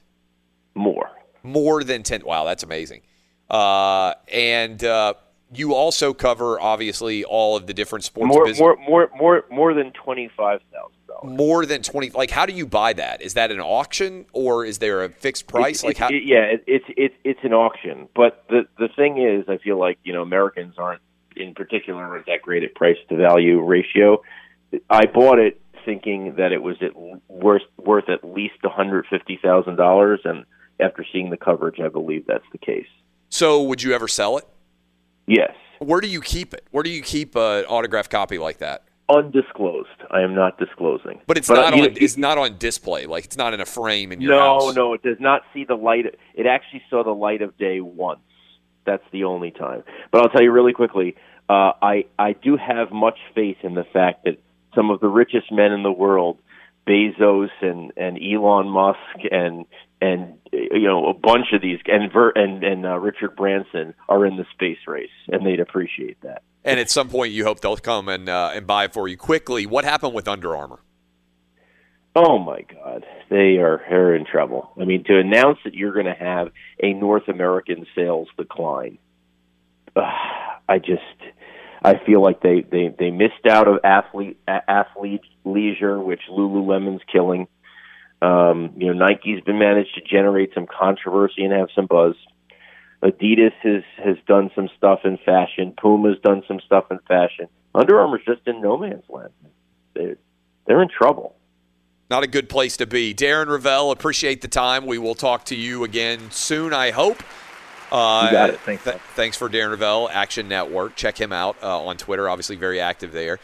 We come back, hour 3, Major League Baseball trade deadline today, 4 Eastern. We'll talk with John Morosi. We'll dive into the brawl and everything else. Appreciate you hanging with us here on Outkick. This is Outkick the Coverage with Clay Travis.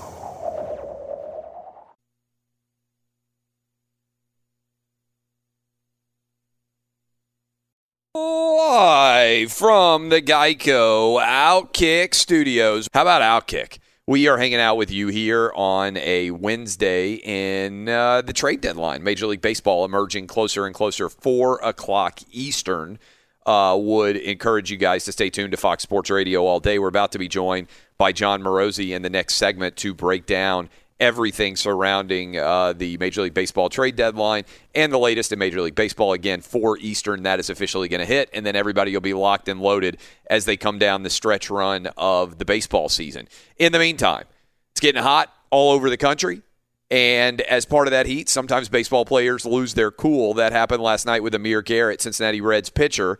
I believe we have audio of this, and the audio, trust me, doesn't do justice. You need to watch the video. I want you guys to check this out. This is Amir Garrett. He's being removed from the mound. And we had a couple days ago that incredible Trevor Bauer incident. And Trevor Bauer, and how he's been traded too. Yasiel Puig moved last night. If you missed that Bauer incident, he was pulled out of the game by manager Terry Francona. He took the baseball, he turned, and he threw it all the way over the center field wall, which was pretty crazy. I've never seen that before. I also, in the same week, have never seen a pitcher being removed from a game and take off the mound and run at everybody else in the Pittsburgh Pirates dugout and attack them 1-on-10 or 15. This is what it sounded like last night. If you missed it again, go to my Twitter feed at Clay Travis if you haven't seen this already and check it out as well. And it looks like the Reds are going to make a double switch, and now Amir Garrett is headed to the Pirates dugout, and here we go. I don't know who he went after, but he got in there, and he is right in the middle of it. Oh, my goodness. And Amir Garrett is outnumbered, and here we go. Both sides have cleared. I mean, Amir Garrett went straight to the dugout and threw a haymaker at somebody, and this is a real brawl. I mean, there are guys swinging left and right down there in front of that dugout. That in and of itself is really awesome. Again, if you haven't seen that video. The other story that we've had fun with so far today is fascinating to me. So LeBron James, and we haven't even talked about this, went to his kid's AAU game, and that turned into a big storyline. And I've kind of paid attention to that story in general because my wife got on me at our 7- and 8-year-old boys' basketball game recently, this past fall, because she said I was talking and yelling too much from the crowd, and some people knew me because I'm relatively prominent. And so I should be quiet and I shouldn't do anything.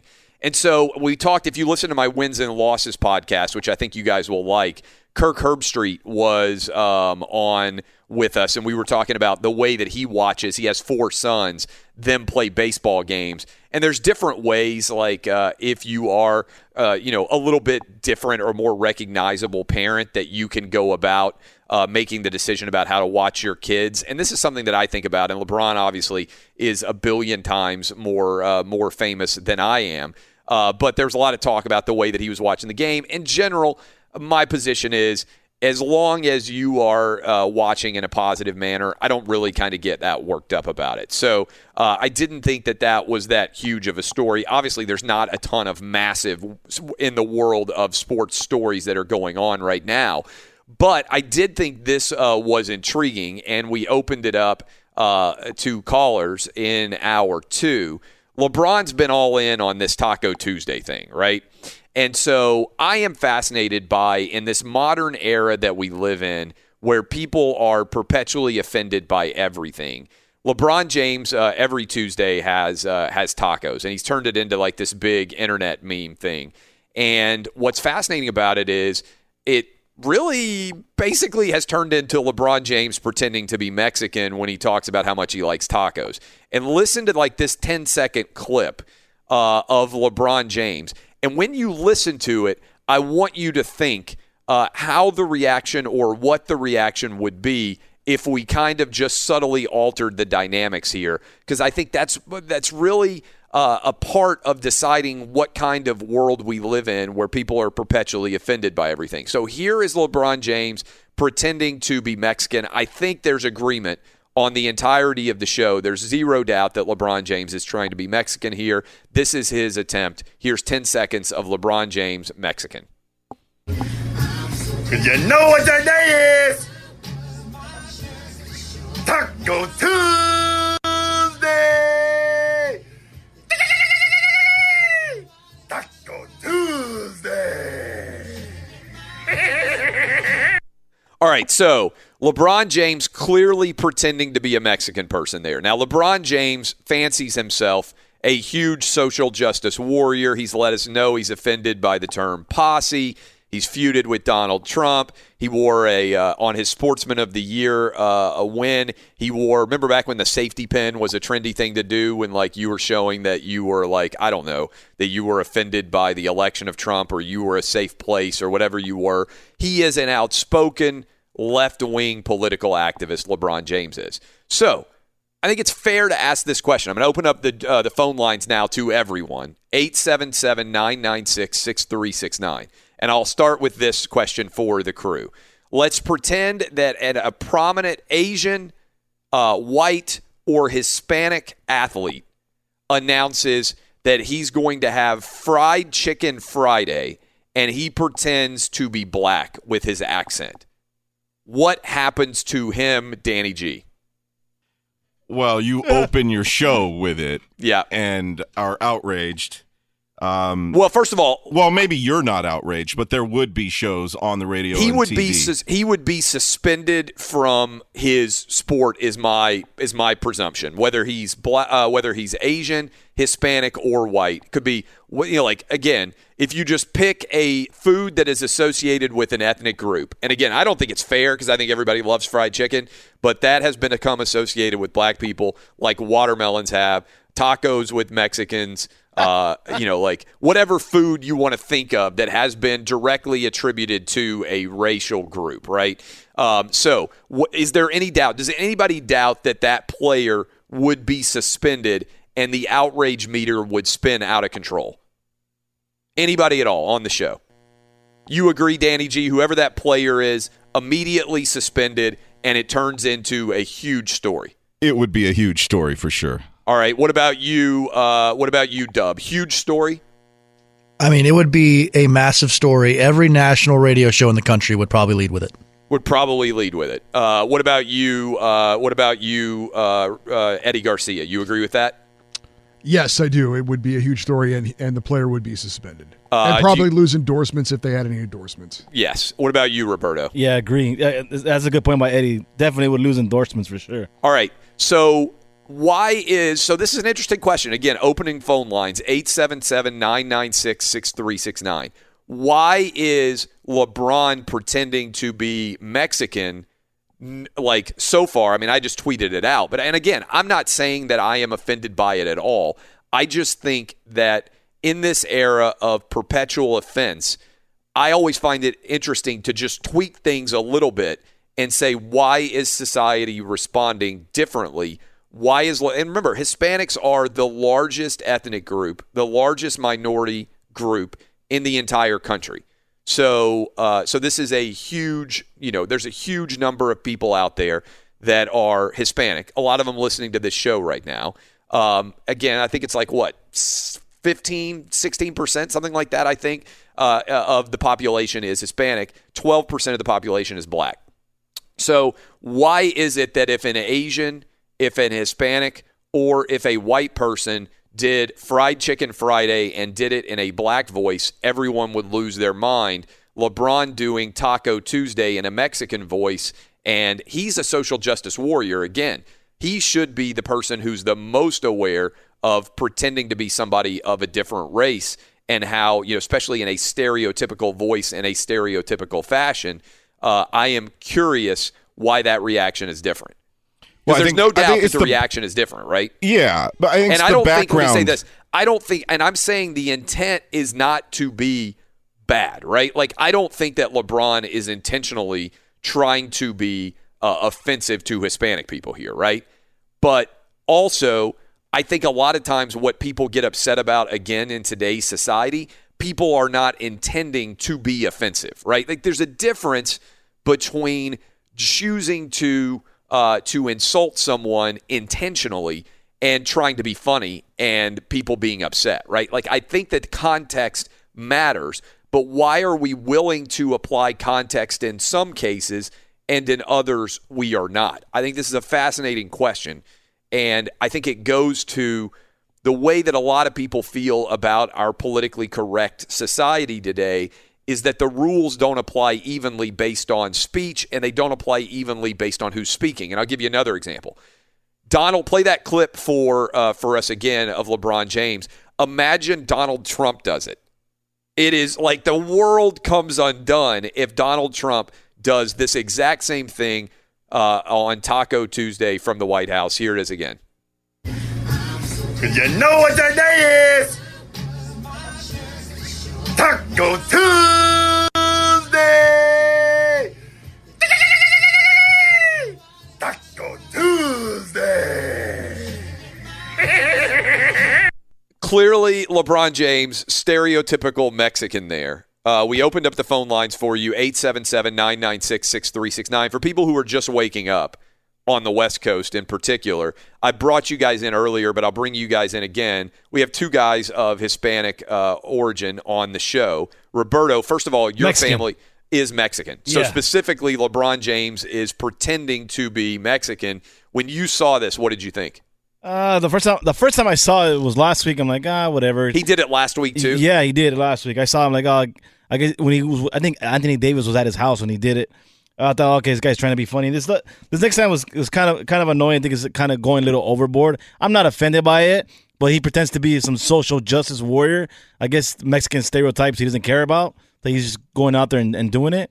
So that's the one thing that annoys me about it. And he's in a city of Los Angeles that has a huge Hispanic population, right? Exactly, yeah. And a huge Mexican population. So you would think a guy like LeBron James, who is supposedly a social justice warrior, like that he wouldn't be pretending to be Mexican. You're not particularly offended by it. No, I'm not offended by it. And I think, look, you work on this show. It's hard. Like, I think in general, the people who listen to this show tend to not be easily offended.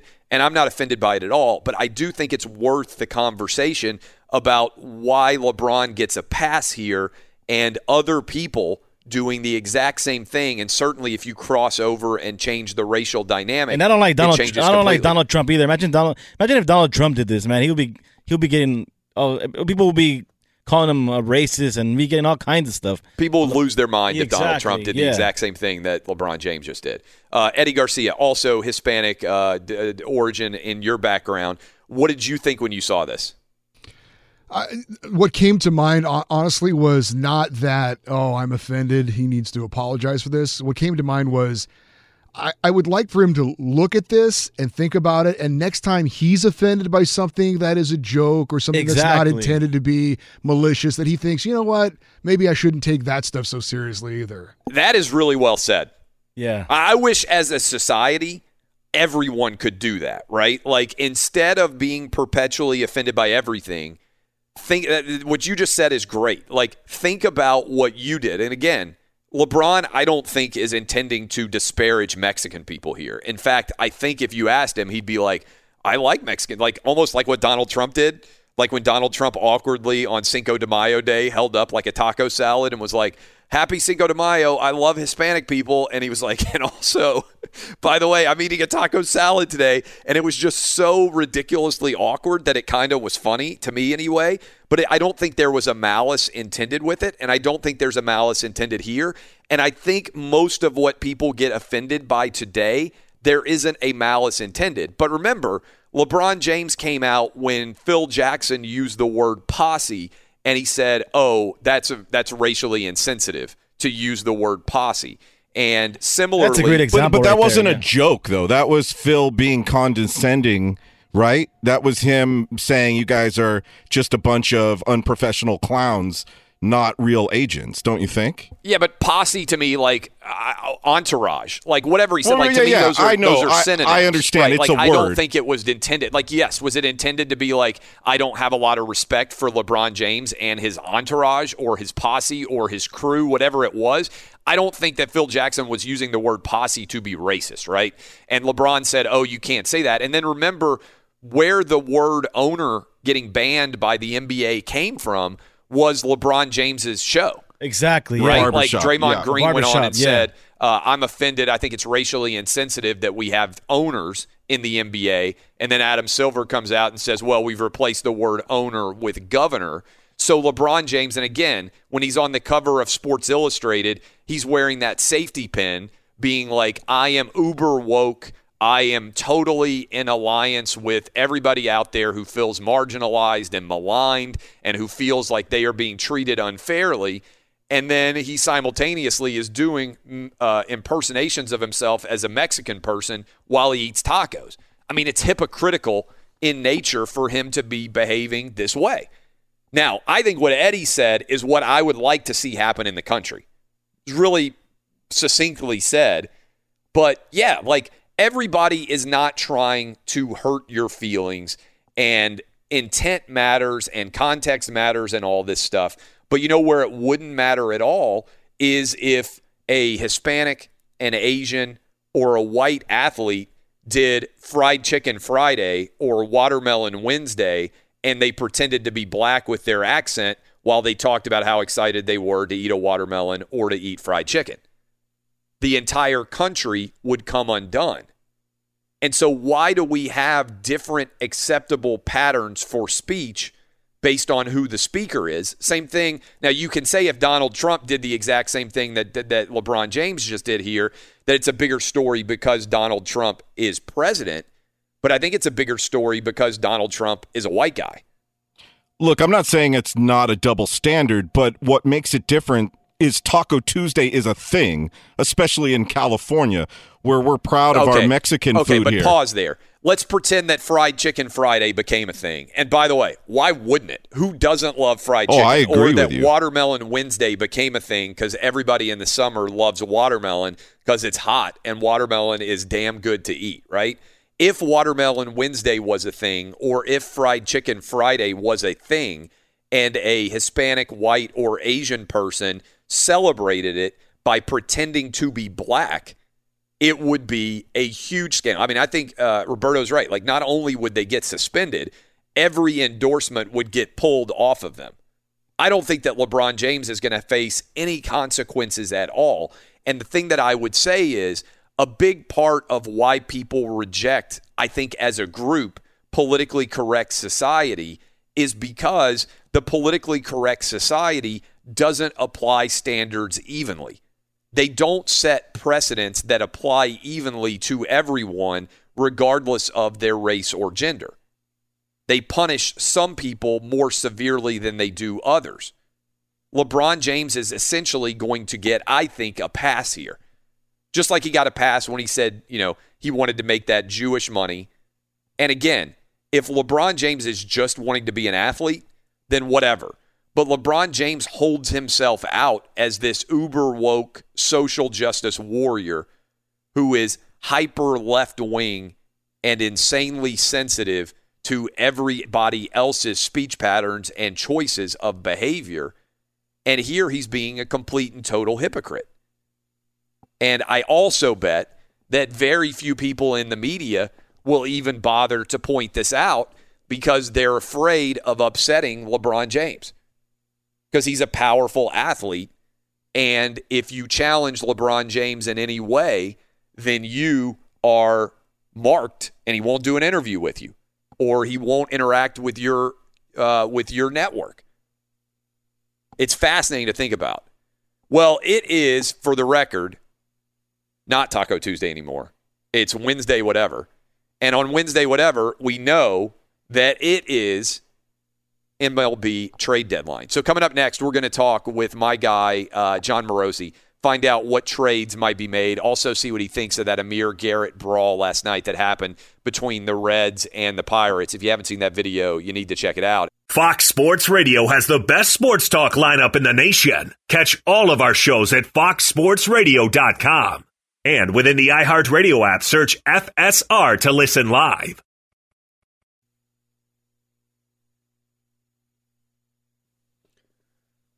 Welcome back, Geico Outkick Studios. John Morosi joins us now. He's our Major League Baseball insider. You can watch him all over the place. John, I know it's a busy day for you because the Major League Baseball trade deadline is today at 4, and we'll get to that in a moment. But first, Amir Garrett is leaving the mound, getting pulled from the game, and he charges the Pittsburgh Pirates bench 1 on 10 or 12. Have you ever seen anything like this before? I have not, Clay, and good morning. Happy trade deadline day to you. I was very surprised to see this last night, to say the very least. A lot of tension between these two teams, going back to a benches clearing melee in April. So on some level, it was not surprising to see a brawl, a melee between these teams. But having it be initiated by a pitcher running off the mound and effectively challenging an entire dugout was not on my list of likeliest options last night.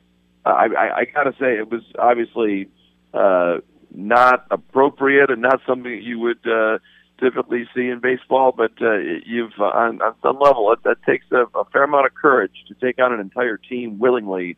And Amir Garrett is a very brave man. He'll be suspended certainly, but that was quite a moment last night in Cincinnati. How much of a suspension do you think he'll get? Great question. I think he'll get. I think 10 games is about where I think this could come down, because essentially,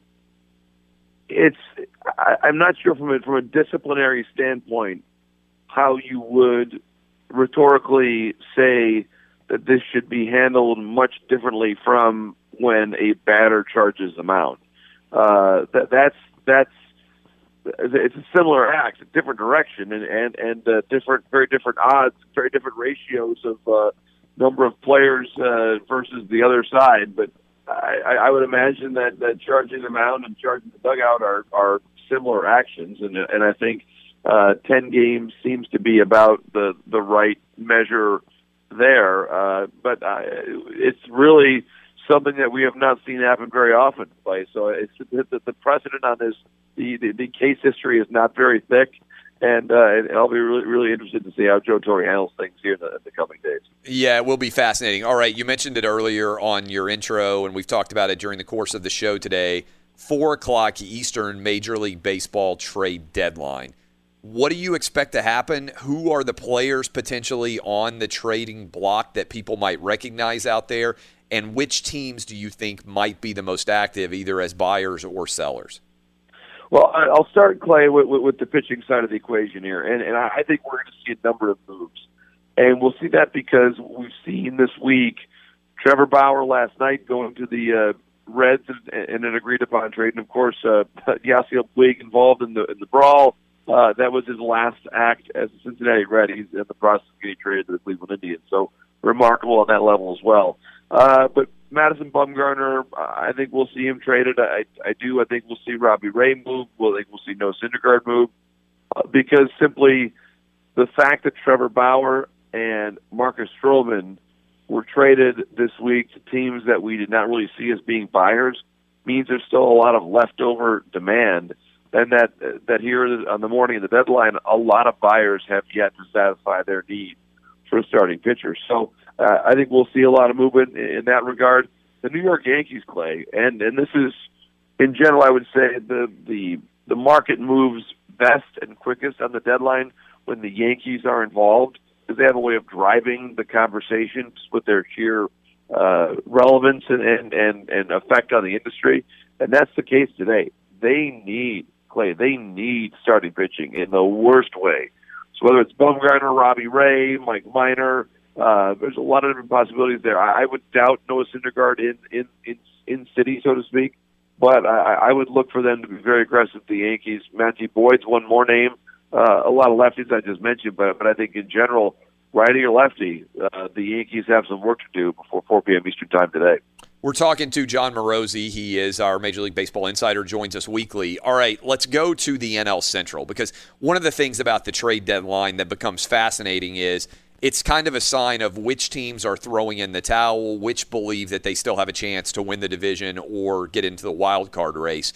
The NL Central is wild right now, right? I'm not sure how many division races we're actually going to end up with coming down the stretch of the baseball season. But right now, the Cardinals, the Cubs, and the Brewers are separated by 1.5 games at the top of the NL Central. Do you think these three teams look to be active? What exactly is going on here in what is by far the most competitive division race in all of baseball? Love it, Clay. That's a great point by you about just how compact they are. And this is where the trade deadline becomes a window into a team's soul, because it really will tell you what they think of themselves and if they believe their roster is worth the upgrades. If they believe they've got a chance to really win the World Series, you'll see them behave in a very particular way. I think Steve Epstein in Chicago has always been aggressive at the deadline. This goes back to he traded Nomar Garciaparra now 15 years ago. It's amazing it's been that long, but that was 15 years ago at Boston, and of course went on to win the World Series. So I believe they'll find a way to get one more bat. I think Nicholas Castellanos in Detroit's been someone that they've talked about. It fits them well, a righty bat to balance things out, and especially in the National League playoffs. You want as many righty bats as possible because you're going up against the Dodgers and all those great left-handed pitchers there. So I would say pay close attention there to Castellanos. With the Cubs, Will Smith, the reliever, potentially going to the Cardinals. They have been very interested in upgrading their bullpen with one more lefty arm. Carlos Martinez actually has done a pretty good job as a closer, got another save last night. But I do believe getting one more lefty reliever for the end of the game is very key for the St. Louis Cardinals. And then with the Brewers, Clay, they've needed pitching for a long time. They just haven't really been able to make the impact move. And I think that we'll look back probably on this era of Brewers baseball. They may get a pitcher now. They might. I mean, there's certainly still a time for them. They traded for Jordan Lyles this week, and I think they probably need more.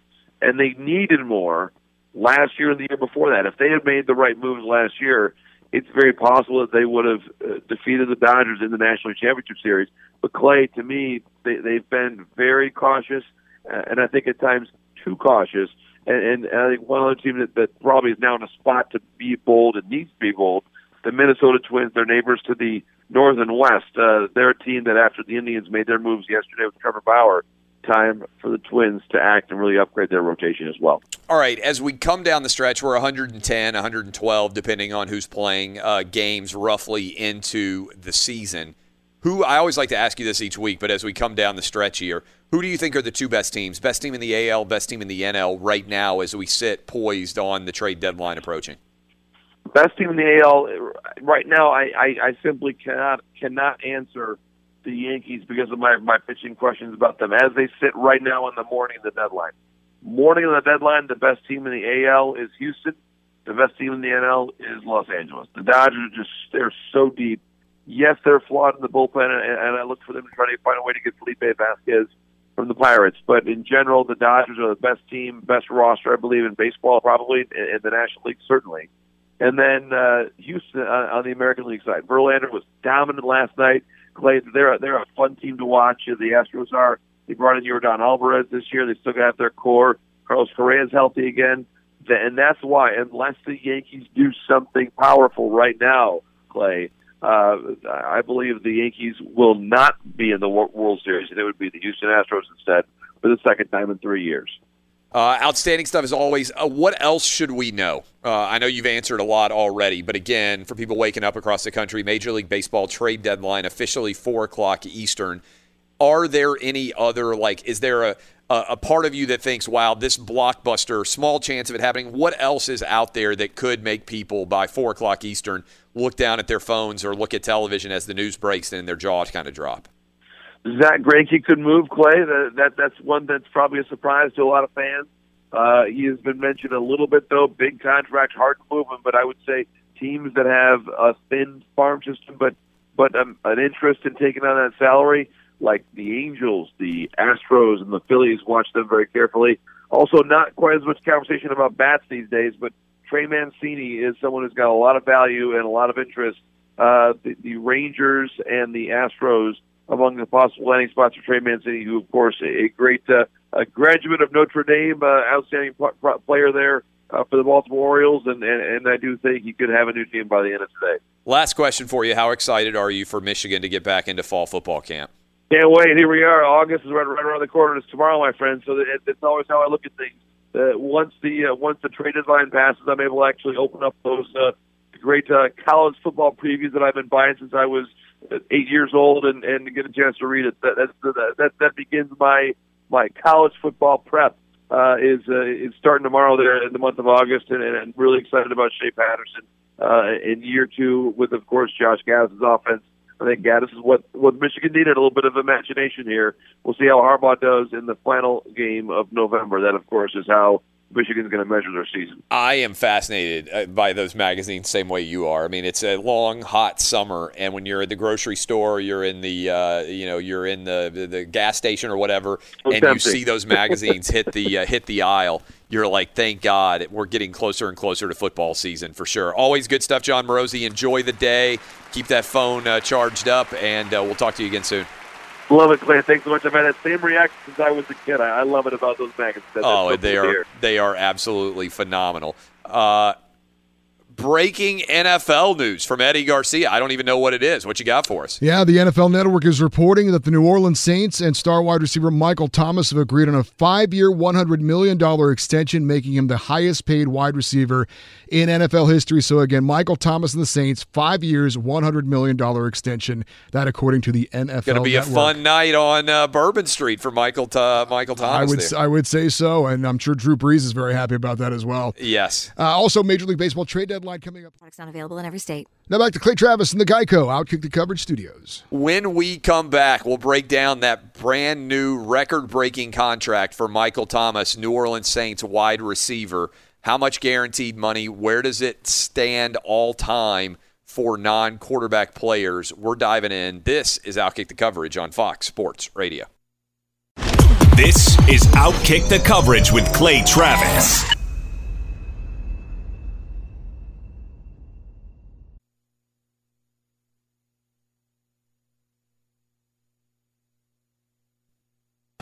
When the Saints go marching. Welcome back, Geico Outkick Studios. That music in honor of the New Orleans Saints signing a record-breaking $100 million deal.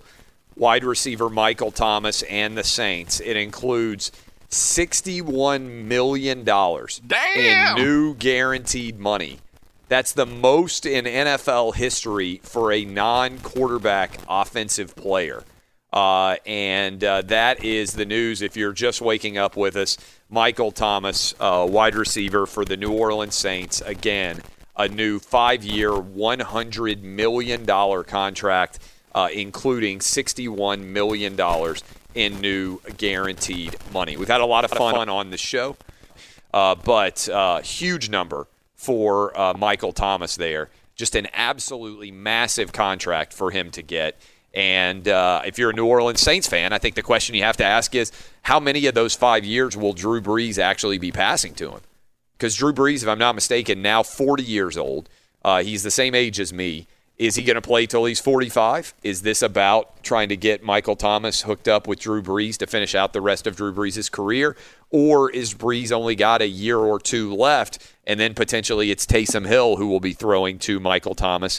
That, I would think, would be a question on the top of New Orleans Saints fans' minds as they try to think about the latter years of this deal. But Michael Thomas, big-time payday again.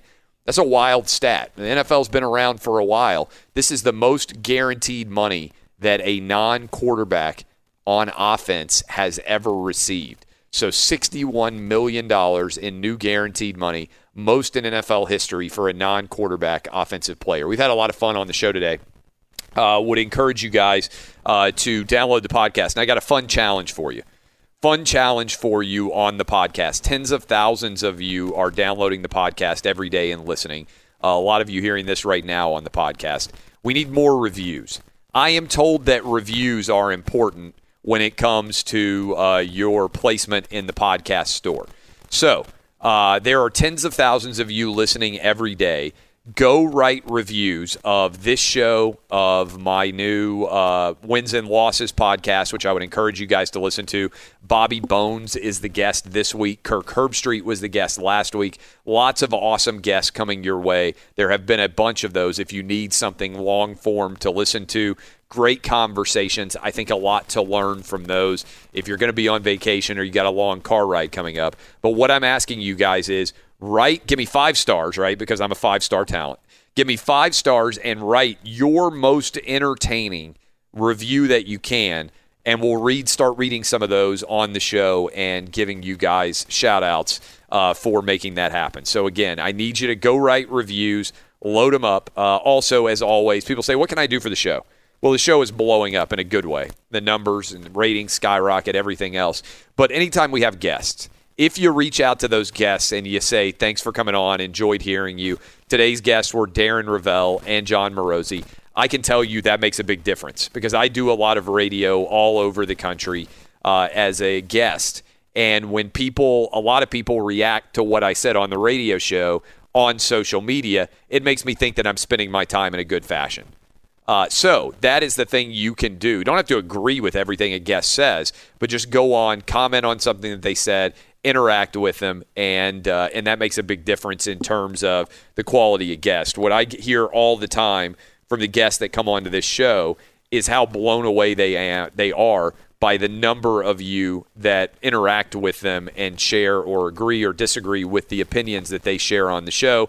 That is something you guys can do, which would be absolutely fantastic. So we have talked about a great deal. Amir Garrett charging the Pittsburgh Pirate bench, one of the greatest brawls we can imagine in recent baseball, football, basketball, hockey history.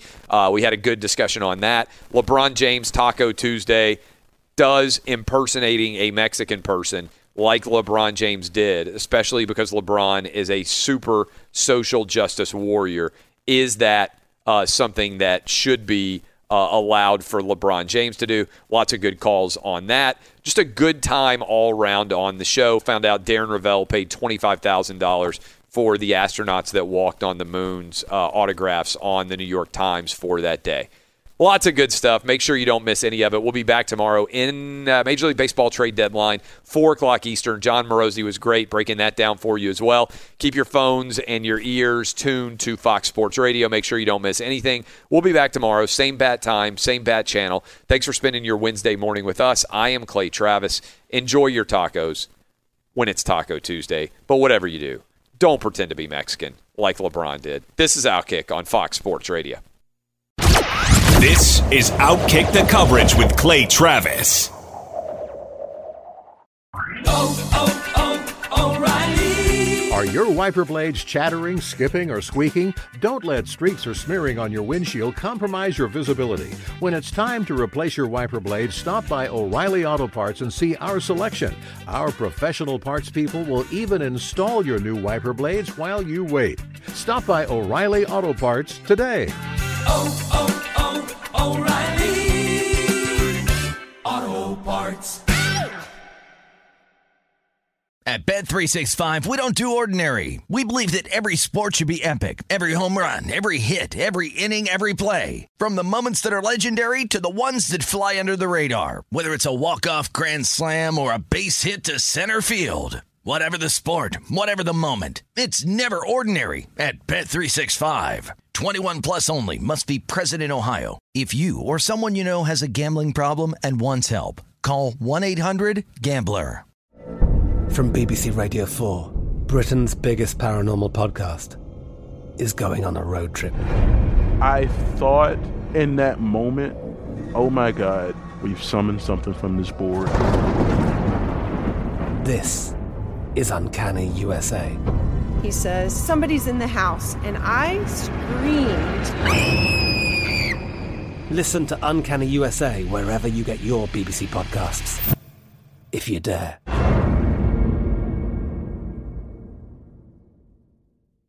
Xfinity has free premium networks for everyone this month, no matter what kind of entertainment you love. Addicted to true crime? Catch killer cases and more spine-tingling shows on A&E Crime Central. Crave adventure? Explore Asian action movies on Hi-Ya. Searching for something extreme? Check out skating, snowboarding, and more on Fuel TV Plus, the global home of action sports. And find crowd-pleasing bops on iHeartRadio's Hit Nation playlist. There's new free shows and movies to love every week. Say free this week in your Xfinity voice remote.